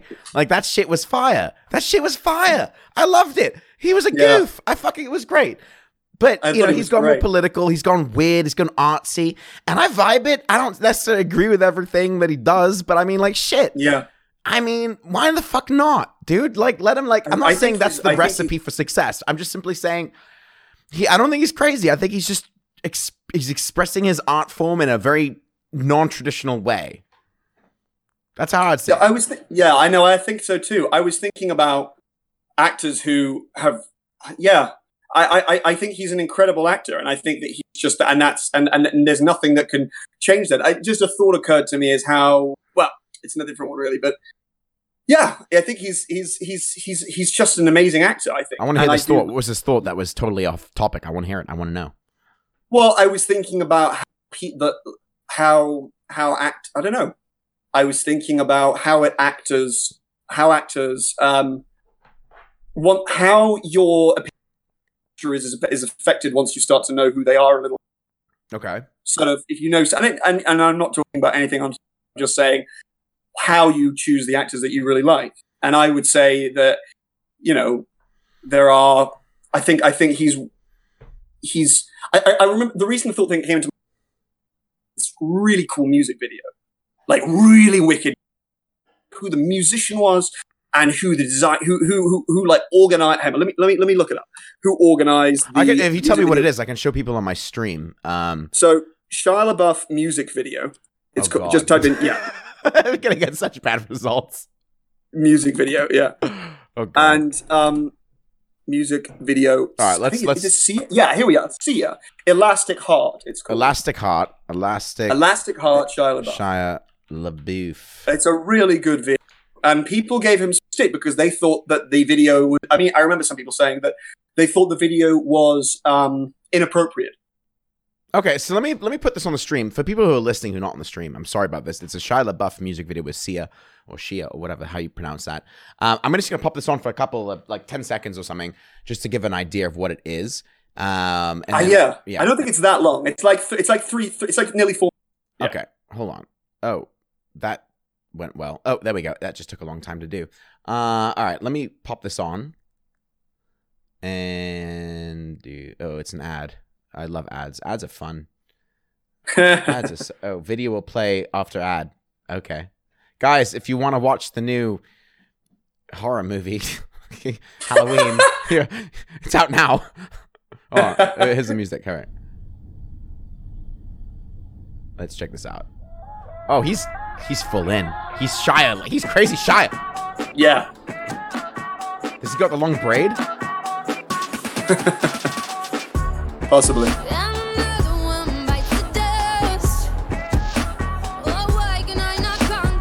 Oh, I know this song. I didn't know he was in the video for it.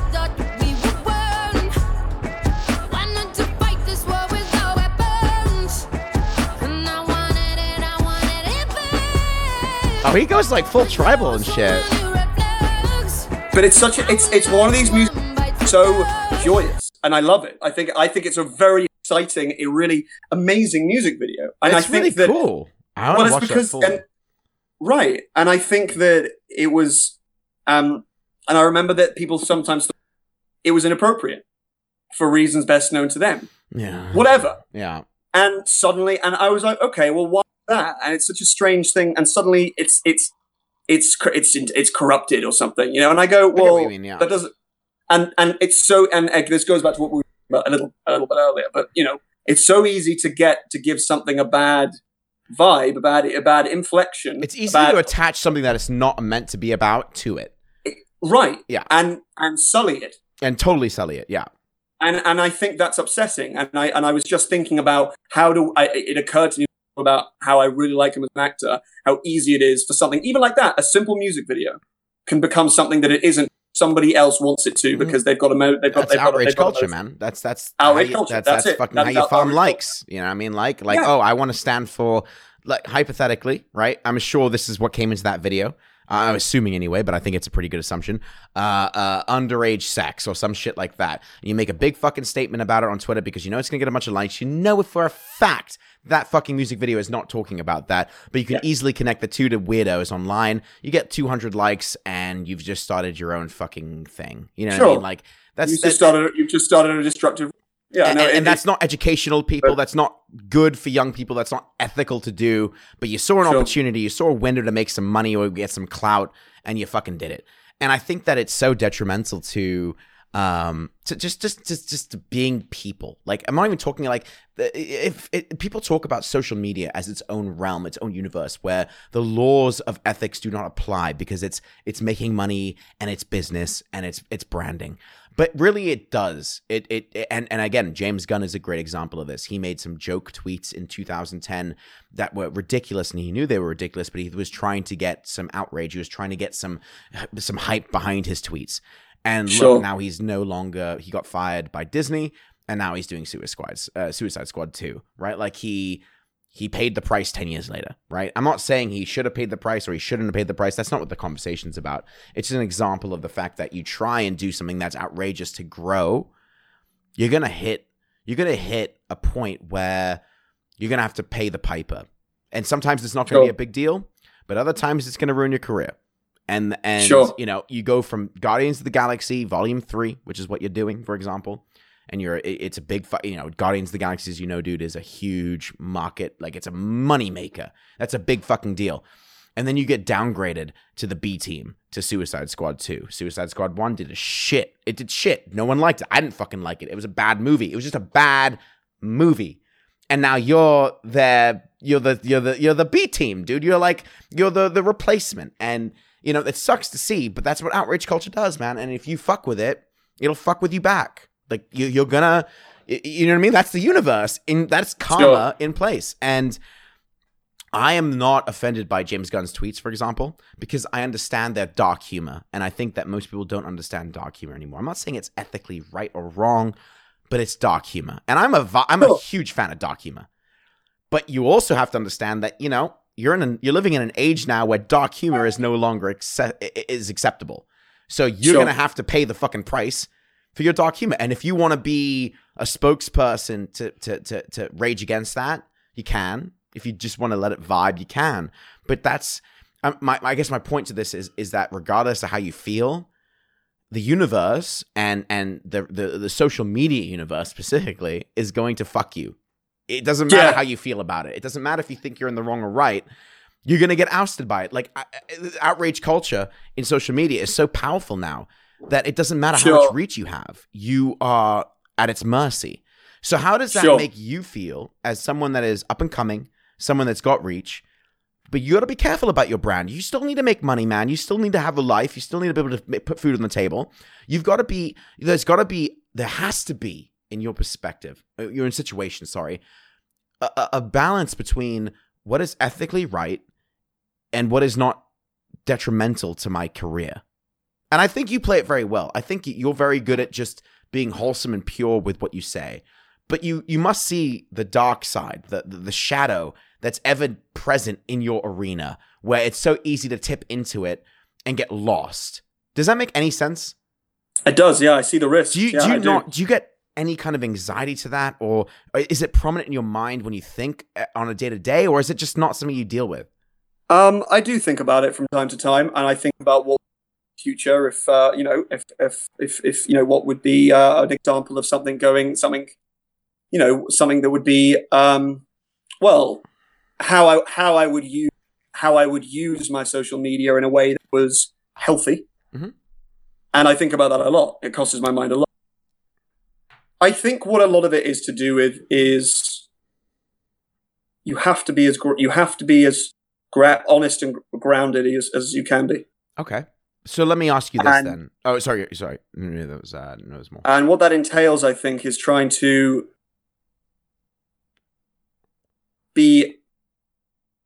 understand that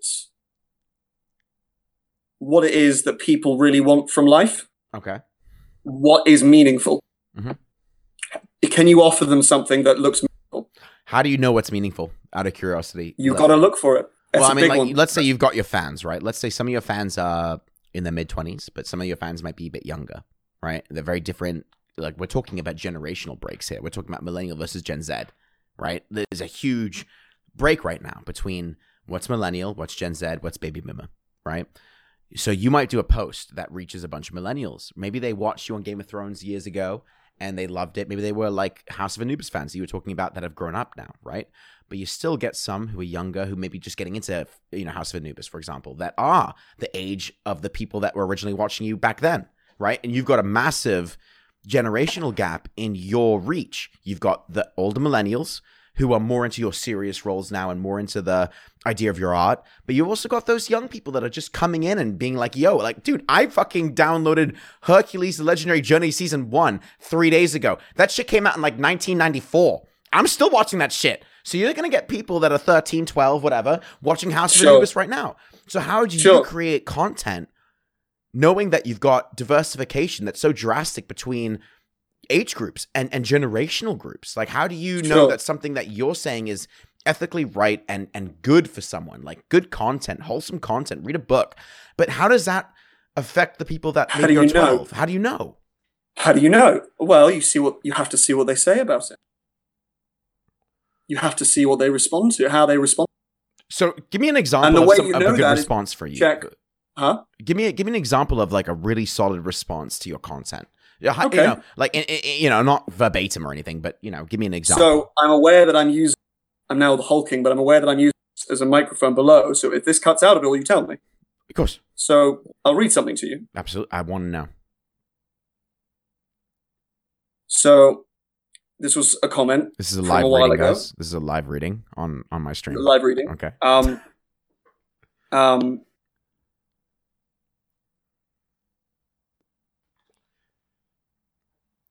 Well, I don't want to read some compliment to me, but it's fine. No one's going to take it in a weird way. Trust me. I'm already putting the barriers down. This is not Eugene trying to. Okay, so I can only try. Look, this isn't me trying to big up, but this is just something that I was sent. Yeah, and it's an example of something someone said in good faith. Mm-hmm. So I got a message from someone, or rather a comment, and it said, "Hi Eugene, I hope we met in Vietnam flight, and I sat on your seat mistakenly. Haha, still remember you. I remember that you were so kind, helping me shift all my stuff. You're very humble and kind human being. Again, this is just their words, but may you achieve towering heights in your profession. Blah, blah, blah, blah, blah, blah, blah, blah. All the very best on your up-and-coming movie Resonance. It really touched me, and I thank you very much for making us aware of deaf culture." It's a beautiful comment. It's simple, and that's all I can go off. So for you, so and really, the most of it, the truth is, it has to be. I mean, it's kind of up to me. That's kind of the only real filter I have.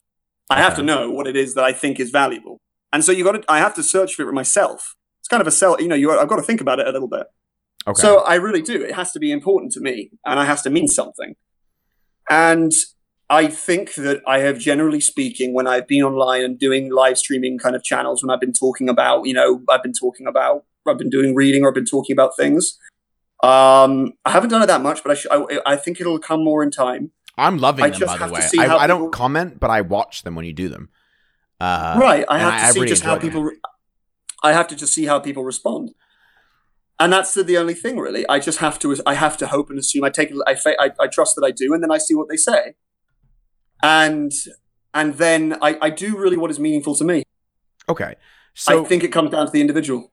So here's a really hard. And then I trust that I trust that I'm having a positive. I trust that I'm having a positive effect by putting my ear to. It's like a glass. I put my ear to the door and try to see what the mumbling and the bumbling is about. Sure. What I've just done. Mm-hmm. And if I feel that the response, particularly when I've done like reading videos, when people are asking me genuine questions, what's a book that you recommend? For example, I'll say, okay, Homage to Catalonia by George Orwell. I'll say, okay, why? And I go, well, because it's about the Spanish Civil War's history. It's about the fight against fascism. That's a great. It's also about a very interesting. Also about a very interesting writer. Mm-hmm. It's also a fantastic read. It's very interesting. It's well written. It paints a very. It's a very honest picture, and I really like it. And it's a very good kind of story. And I hope that that's sincere. So it has to come from a sincere place, and I only really can register that through me, and then listening to what people are thinking. I get about what you're saying. So let me ask you a pretty. It's not dark, but it's a hard question. I'm sorry. I know I've been asking you a lot of those, but I love you. Okay. Okay. I love you too, man. We talked about this, and I really think it's an interesting topic. Okay. So we both come from a background where we're taught and we're encouraged to form an opinion, to take multiple sources of argument and read them, digest them, and then pick and choose from those sources what your own opinion is and formulating your own opinion. Okay. And, you get taught this in university as well and all that kind of stuff. But in this case, like, I feel like with social media now, and not just social media, it's mainstream media as well, but social media is my realm, and that's where I see it a lot. It's this idea that you can't have an opinion without being judged for it. Like, what I'm trying to say is that, like, your form of freedom in terms of the formulaic opinion that you've created based on multiple sources and you're well read and whatever is someone else's form of oppression. It comes back to the outrage culture. It comes back to picking sides. But I feel like I was always brought up to not pick someone's opinion and then say it's mine. I've always been brought up to see multiple sides of an opinion or a subject and then take from those sides and then just create my own. Right? The good and bad, you take it from both sides, you take it from every angle, but you create your own opinion. But I think in today's age, you can't do that anymore. You have your form, as I said, of freedom of speech, of your form of opinion, right? Is someone else's form of oppression. It's someone else's form of judgment. It's like, okay, I might not like what you like, so that suddenly to that person it means that you hate what I like. No, that's not what I'm saying. Do you know what I'm trying to... I do, yeah. And I feel like that's such a loss in terms of debate. I feel like with the lack, with the death of debate comes... I don't want to be over dramatic here, but it does lead to fascism. It does lead to... No, you're not being over dramatic. I'm not trying to be over dramatic, but it leads to totalitarianism. When you're not allowed to formulate your own opinion... Because if your opinion does not align with someone else's and you get tarnished with you're in this pool or that pool, it really, those people are detrimental to what they're preaching about defending, right? Well, I think you've tapped into. I think that censoring hate speech can be so dangerous. Go into that for me. What do you mean by? Because I think that sometimes you need to know what it is you don't agree with. You need to know what it is that's bad out there. Mm. You need to know what it is that's dangerous. You need to understand why it is that who you don't agree with. Sure. There are some really bad people out there, very bad opinions. You can't drive it underground. You can't solve it by thinking it's going to be driven underground. You have to know it's there and know how to. You have to, and then what do? What do we say? You know it's there. You've heard it. You don't like it. You go read a book. You go and learn about it. It's the same thing, man. Guys, seriously, if you want to know anything from this podcast, fuck off, stop listening to the podcast, go read a book. Go read a journal. Like, go and do something with your life, man. Like, go and fucking educate yourself. Develop an interest in the pursuit of knowledge. Absolutely. You cannot, and then we can talk about our education system and how terrible it is. Well, I don't want to hit it too hard because I've hit the education system. There are a lot of problems with the education system in the world. It depends on which one, and they all have different issues. They all have different issues, dude. There are some that are great, but I don't think that we get taught how to learn. No, you get taught how to memorize. You don't get the one thing. You get taught information. Yeah, university can do this. It doesn't always do this. It depends on the degree you go for, I believe, and it also depends in the university. I just want to be careful with that. No one except those who adhere to outrage culture would believe that to say that. Saying that someone with reprehensible opinions should be able to express their opinion is the same as saying they are. It's okay for them to do so. Sure, that's the problem. The boundary between those is gone. You can't say why. It's there is an ideology in people that is now really we are invaded by mentally that has stopped us from being able to disassociate between saying you should be allowed to say whatever you want. But not necessarily, and knowing that is not the same as agreeing with them. Not just agreeing with them, but even if you say, I disagree with what you say, but I will defend to the death your right to say it because you need to allow. That is the only medium through which we actually progress and understand the world is free speech, and you do that, mate. It's discourse. It's the idea of argument, right? And an argument used to inherently be healthy, and I believe that in the last 15 years. You've got this idea that argument is evil. It's bad. You should always agree, and what that's created in Western culture is a divide. It's created a massive, massive crack where it's this way or it's that way. There is no room in the middle to disagree on some parts and agree on other parts. Again, we're talking about identity politics. We're talking about outrage culture. I just simply think that I'm not quite sure what's happened in the last 15, 20 years I don't know if it's educational systems. I don't know if it's social media and what it's affected in terms of young minds. I don't know if it's money. I don't know. Maybe it's a mixture of all of them. But what I am sad about, and I think you'll vibe me on this, is that we could be at dinner right now and we could have totally opposite opinions on a subject. But we both know that we're coming from a good place and we could probably understand each other's point of views, whether we agree or not. We could probably understand where we're coming from. But in generalities, in terms of just tweeting out or if you're on fucking CNN for 6 hot minutes or whatever it might be, that doesn't exist anymore. It's black and white. I feel like the death of the shade of gray has hurt our society. I feel like the lack of shade of gray, the lack of depth that you can have in an argument, and it has to be this way, it has to be that way, has killed our ability for democracy in that way. Like democracy, the whole point of fucking democracy was the ability to argue your point, right? To not everyone's going to agree with you, and your job is to get as many people to agree with you as possible and still be ethical about it and not mistreat the people that disagree with you. That was the point of fucking democracy. It was voters' choice.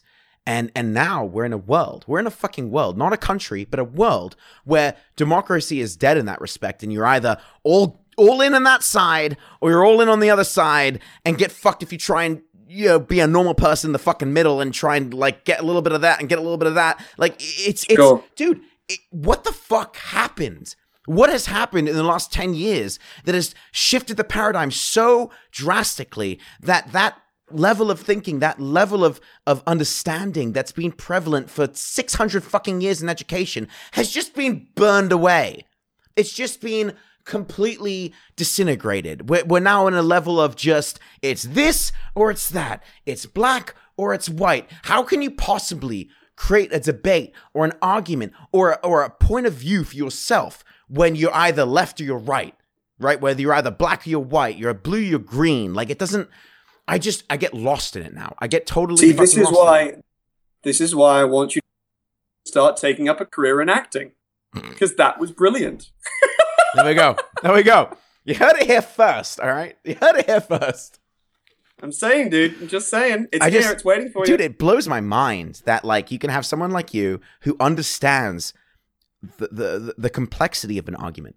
just in general, when you break down the structure of what an argument would be. Doesn't matter what the argument's about, right? But you break down what an argument is. Dude, that is what Western society was fucking built on. And now we're saying, well, fuck that shit. It's way too sensitive. Well, then you stop having a democracy. Then you start having this like fake democracy that's really a monarchy or a fascist establishment or whatever it is behind the scenes. Because you're not allowed to have an opinion anymore. You're not allowed to even argue an opinion. You can have an opinion, but God fucking help you if you're trying to argue for what you're trying to stand for. No one will give you the time of day. Because before you could even make the first argument, you get pulled into the left or right, the black or white, right? I just think that, especially in your industry where everything is so politicized. I'm not talking about America here. I'm just talking about your industry in general. You could be a Bollywood actor. You'll still be fucking just as politicized, right? You're in an industry where it's so high-strung. It's so prevalent. It's so outspoken and public.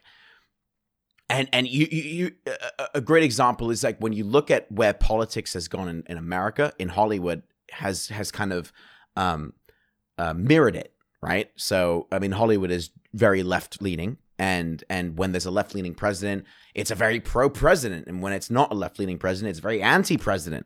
How do you, as a person who's not even a fucking American, right? How do you, as a person who's in that industry and you live it every day of your life? And did you say who's? Well, is that what you said? You legit just cut out when you said that. What did you say? What did you say? Did you say if as someone who is not an American? Yeah, someone who's not even American, right? You're living in this land of politics and business. It's not just politics. It's business, man. It's how money's made. But you're coming in there as an expat who's doing a bit of both on either side of the aisle, right? In terms of location, England and LA. How do you... I don't know. One, I don't know if you deal with this every day in terms of business and like roles and actors. And I don't know if you do or not, but regardless if you do or not, is it something that is oppressive to your everyday business? Or is it something that's much more aware on social media, but doesn't really hit home to the real money and real business of your career? Like what I'm trying to say is like, you know, like with social media, they hype everything up, right? They hype. Sure. And so is the hype as real as the real day to day? Or is that just social media just fucking going for it, fanning the flames? Like, I'm just curious. I think social media is a job at giving you that bit of extra sexiness and a little bit of spice. Pizzazz. Yeah. A little bit of spice. A little bit of spice, yeah. Yeah, a little bit of spice, bit of sexy spice. But I don't know. I don't think that I don't quite know if I understand the question in sense that how is it, what's the difference between what is the reality and what? Sorry, let me clarify for you so you understand. So the reality online on social media is it's a hot shit show, right? We know this. Okay. You've seen this. It's always inflammatory. It's always an exaggeration of what the truth is. It's always a big fucking deal. And it's always, when it comes to Hollywood, for example, it starts at a core thing and then it blows up on social media, right? And you'll have every fucking person on the planet who's a content creator giving their opinion and, trying to demonize it and jealousize it or whatever it might be. But in the actual real world where you live and you're living every day and you're doing your roles and you're doing your jobs, is it as truly inflammatory as it is on social media in your real life when it comes to business? Or is social media just fanning the hypothetical pixel flames of what it really is? I'm just trying to understand, is what social media portrays, is it really truth or is it a complete exaggeration? Well, I suppose it depends. It depends on each production what it is that social media is as an example portraying. I mean, I think that personally, if you're talking about what are the political, what's it like politically when you're working as an actor behind the scenes before a production comes out? Because you did mention that. Well, I mean, I didn't try to mention it, but it was part of it. Like, it's not the whole thing, but it's part of it. Yeah. I think that on a date, what is it today? The 13th of October, 2018. Yeah. I haven't had a major sort of. I've always noticed that it's pretty. Most sets I have worked have always had that kind of big pizzazz, and there's most sets I've worked on have always been.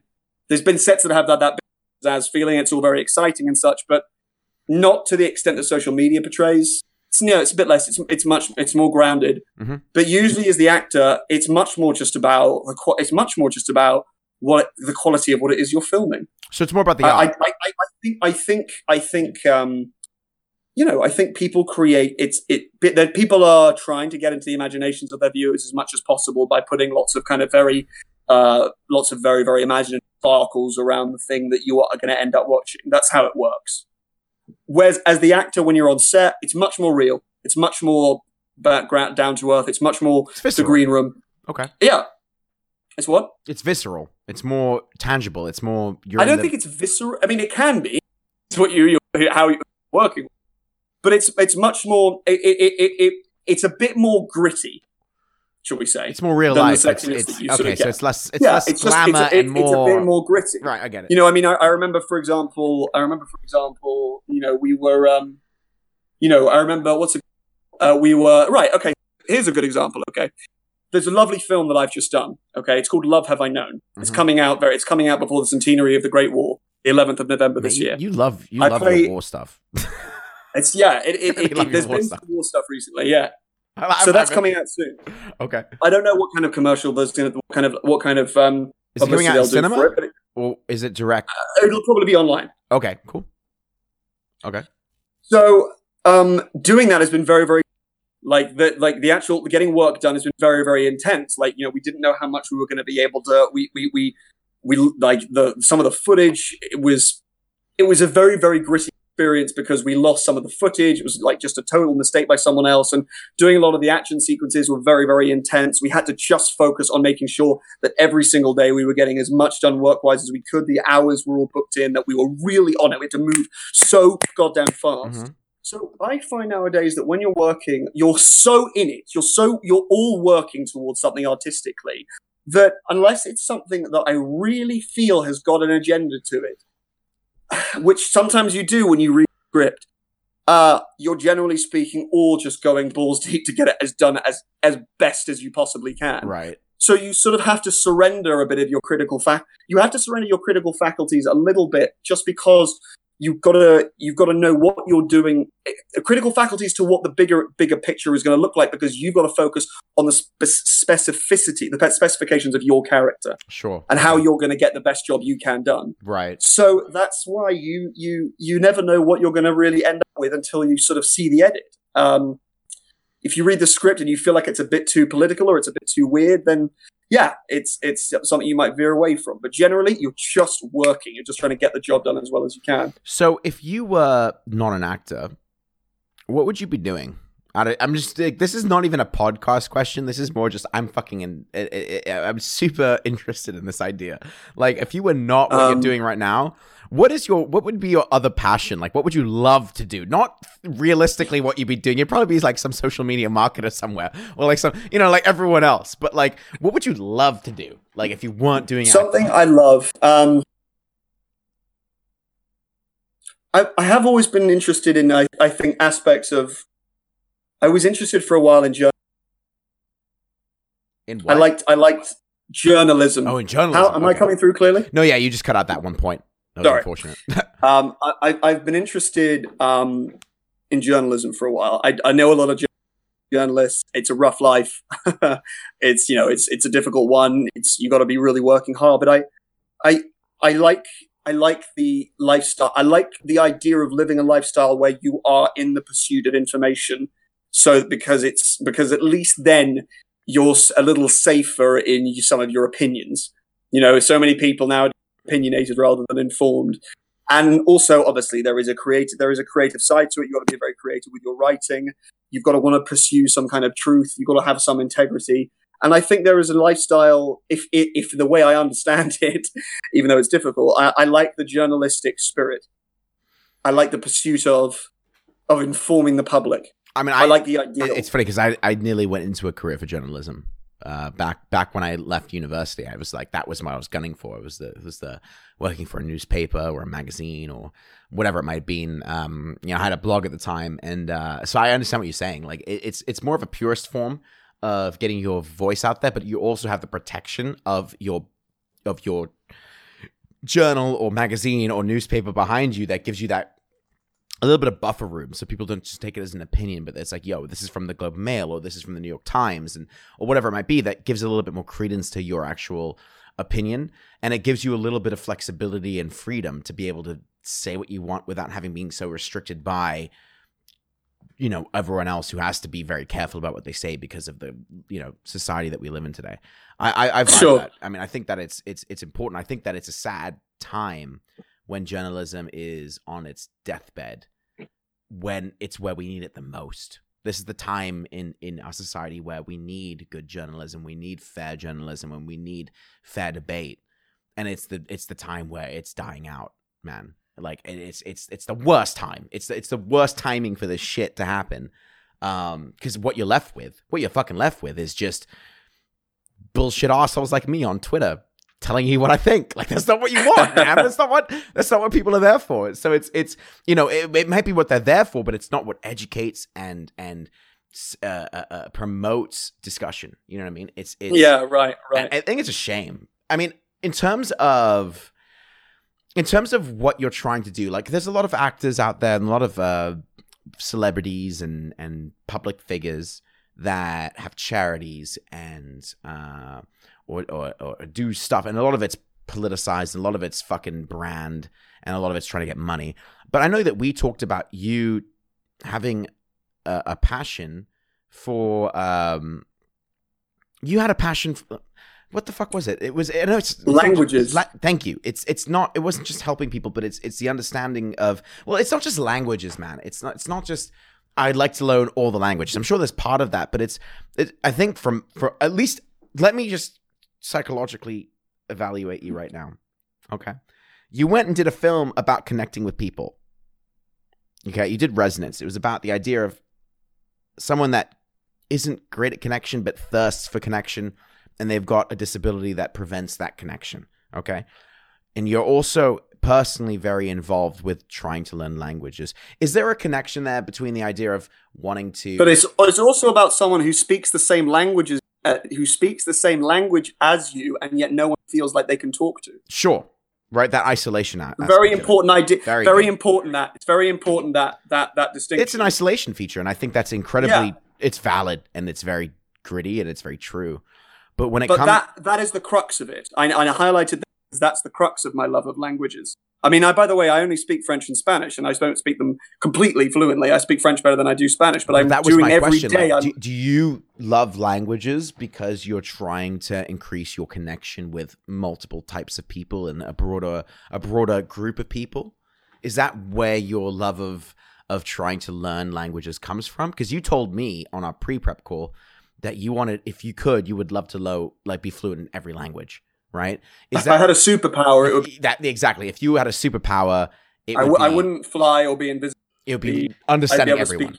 Does that come? And maybe Resonance peeks into this a little bit, maybe not. But does that come from a root of wanting to just have a deeper connection with loads more people, or is it just the ability to know and love a language that, you know, because language is art, right? Like, language is beauty in itself. Like, you know, you listen to Portuguese. And I think it comes from a place of wanting to make people feel that if they feel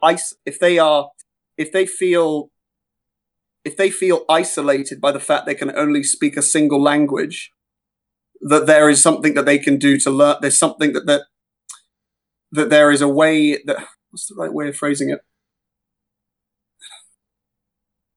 It's to do with anyone who feels they are cut off and feels they are cut off from being able to properly communicate with someone because they don't speak their language.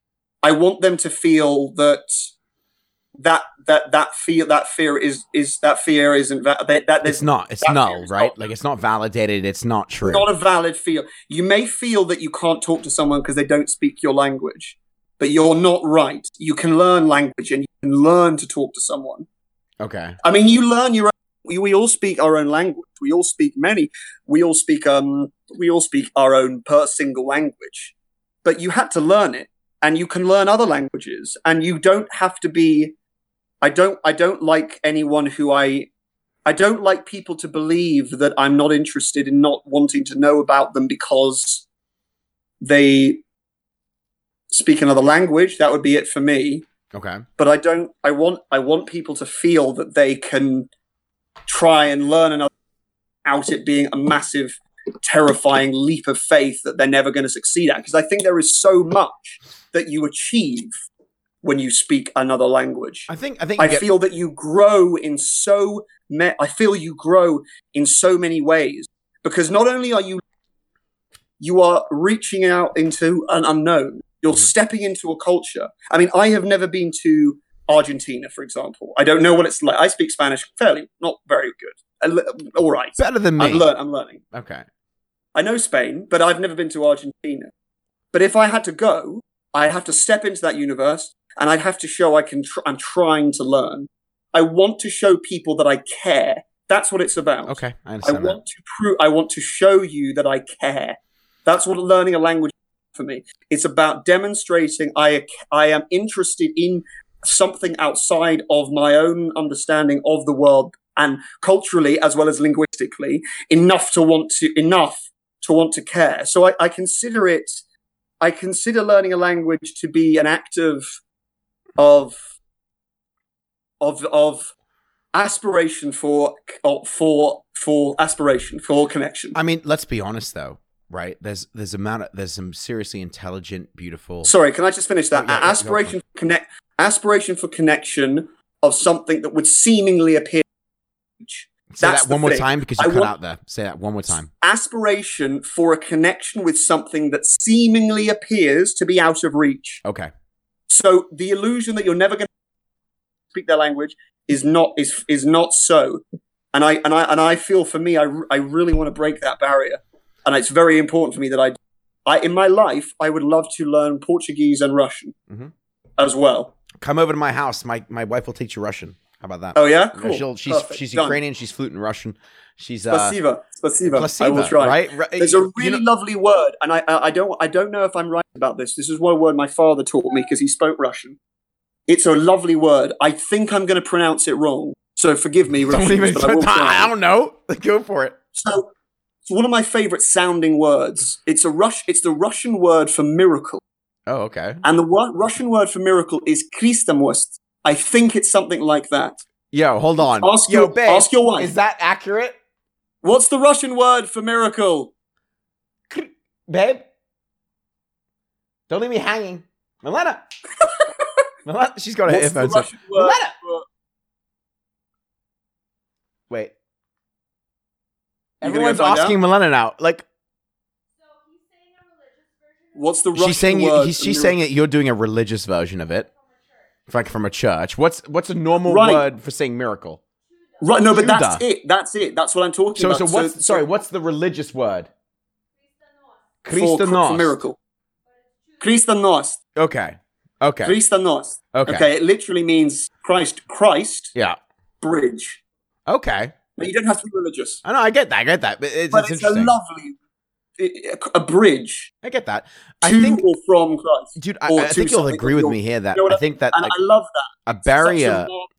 A barrier between language is a loss of understanding someone who's beautiful.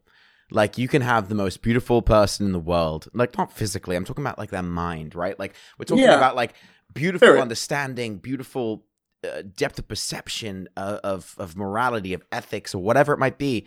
And you'll never know unless you can communicate with them. And I feel like that bridge, like you're just talking about, right? Like that the bridge of connecting from your realm to someone else's realm is so key, right? And I'm very inspired by you because like, I'm not a big language guy, but I understand that, like, I'm missing out on so many people by the fact that I don't understand what they're saying, right? Like, I go to a country. People, I mean, obviously not to dig it in, but people absolutely love if you spoke Korean, whatever. Sure. You can do whatever you want. It's a massive respect level, man. It is. And it shows an affinity. It shows an affinity and an affection and a care for people. I'm not trying to big this up, but I really believe this. This is really true, I believe. You show an affection and a love and an appreciation for humankind when you learn, when you take the leap of faith of learning another language. Because most people have got those negative self-talks, that negative self-talk that says, I can't, I shouldn't, I won't, and I don't need to. But this is the thing. Needing to is not the point. Wanting to is the point. Yep. Loving to what Yep. it's about connect. It's about love and connection, and I really believe. And you can take the love bit out if you think that corny, but it's about something much very, very deep, and I really feel that. Okay. So, I mean, we're going to wrap it up soon, but the big question I want to ask you before we do the plugs and all this shit and whatever, what are you working on? What are your future projects, man? Like, what are you doing right now? What do you, some things I'm sure you're not going to be able to say, but are you like, what is the next thing for Eugene Simon? Like, what the fuck are you cooking up in that kitchen? I want to know. What are you cooking up in the kitchen? So the kitchen for me, okay, what currently is going to be coming out. This is the kitchen. This is the thing. What's ready to go? Okay. Made ready meals. Okay, which are being released. Okay. So we've already talked about The Lodgers. That's out on Netflix right now. You can go watch that anytime. It's fucking great. Go watch it. I've also got I've done a film called Kill Ben Like, which is doing festivals at the moment. It's about a YouTube sensation that discovers to his horror that there is someone going around town murdering anybody who got his name. So it's about him going into police custody and going on the run. Okay. So it's a very weird film. It's very manic, quite intense, quite insane. And where's that coming out on? I don't know at the moment. Okay. It's doing festivals, but it'll be out soon. Okay. So there's that. So there's two. That's two. I've got Resonance, which you can watch right now. Head to video on my Twitter profile or my Instagram or on my profile. Discord. It's linked there as well. It's fucking great. Go and watch it. I recommend 100% because it made me cry, and I don't cry. Head and watch that, and be in the create your own films if you feel passionate about it, and you know that's all done through Kickstarter. Mm-hmm. You know, so that's the third thing. There's a fourth thing. There's another short film I've got coming out called Mensana, which I haven't heard about. Psychological thriller, which is again doing some festivals at the moment. It's a small thing. I'll pop it online when I get a chance. Okay. And then I've got the film that I just talked to you about a second ago. It's a smaller length feature, but it's called Love Have I Known, and it's going to be coming out. Before the centenary of the Grand, which is the 11th of November, called Love Have I Known. Love Have I Known. Okay. And I play the lead character in it. Amazing. And where is that? Where can we watch that from? So you will be able to see that at the moment we are going to try and I'm going to have to put this all on social media. Sure. So this is all going to come out on social media. You just to go and look it up there because you will find it. I will be messaging about it. Okay. Other than that, those are my 4, 5, whatever it was, things currently. Which are all going to be available and soon to be available. Mm-hmm. I'm now back to the actor's life. I hunt for jobs, and I think, and really, you're gonna have to wait and see. You're gonna have to go on to. Yeah, I'm excited, mate. I'm excited. I think you get some good. Personal opinion. It could be totally wrong. It could be totally right. Don't know. My vibe is you're gonna get some fucking heavy roles in the next couple of years, man. I think you're gonna blow up. That's my vibe. I think that you've done some. It's not just Game of Thrones that carries you. You've done some amazing films that I've watched, whether it's The Lodgers or Resonance, like Resonance specifically, that I'm thinking about, where it shows your acting chops, shows your chops, man. And I think that you're gonna do some amazing shit. I'm really excited for the work that you put out and the art that you put out, and it just I'm thoroughly thrilled for you, and I'm very excited to watch myself as a viewer. Thank you very much. Seriously, and thank you so much for coming on the podcast today. I really appreciate it. Well, I just have to say I loved it. Fantastic host, and I really think this podcast is such a great, lovely platform because you've got such a great, honestly sincere, fun, cool, wacky, crazy, lovely, cool, embracing tone. I just love it. I think it's great. So I really wish you. I appreciate it, man. I love it. I think it's fantastic. We'll have to get you back on. We'll have to get you back on. Yeah, I'll come to Toronto and we'll do this again. Hell yeah, we'll do it in person next time. When big things are happening for us both. Absolutely. But thank you so much, man, for coming on. Do you want to just plug any of your social media, any projects? I know you just talked about them, but if you want to plug them again, anything that you want to just say, yo, check out right now or be on the lookout for, go for it, man. Like whether it's your Instagram or it's your movies, whatever. I'm just going to finish up. I'm going to just follow me, guys. I like to have people who I can communicate with. It means I do genuinely, as I've said in this podcast, put up image content that I want to make. I want to matter. I want it to be, I want it to be fun and sexy in some ways, but I also want it to be interesting and meaningful and genuine and grounded. So kind of head on to Instagram and go to @Eugene EUGENE snaps, and go on to Twitter And that's Eugene, spelled the same way, _ Simon, Simon. Guys, and I'm make on sure Facebook too. Go and follow that shit, please. He's awesome. He also always there's a lot of posts on Twitter about like just cool shit that's happening, whether it's, you know, World War I in color or whatever. He's an interesting guy. Trust me. If you like pockets, you like Eugene. How about that? If you don't like pockets, you still like Eugene. How about that? It's a great place to be. Eugene, thank you so much for being on episode 4 tonight, man. I'm glad we were able to do it. It took a long time to figure out and get the schedules aligned. Yeah, and I'm so happy it did. So I'll have a microphone that doesn't explode. Yeah, that would be great. I mean, like the quality always continues to be a thing that we deal with on this channel. It's not just you, Eugene. Thanks. It's every episode, man. All right, thanks, man. Guys. If you liked the podcast, I appreciate you. Number one, go and follow PocketsXX on Twitch. That's twitch.tv/PocketsXX.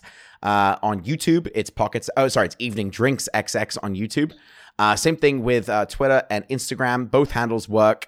And that was episode 4 of the podcast. I don't know who's on episode 5 because I haven't gotten that far.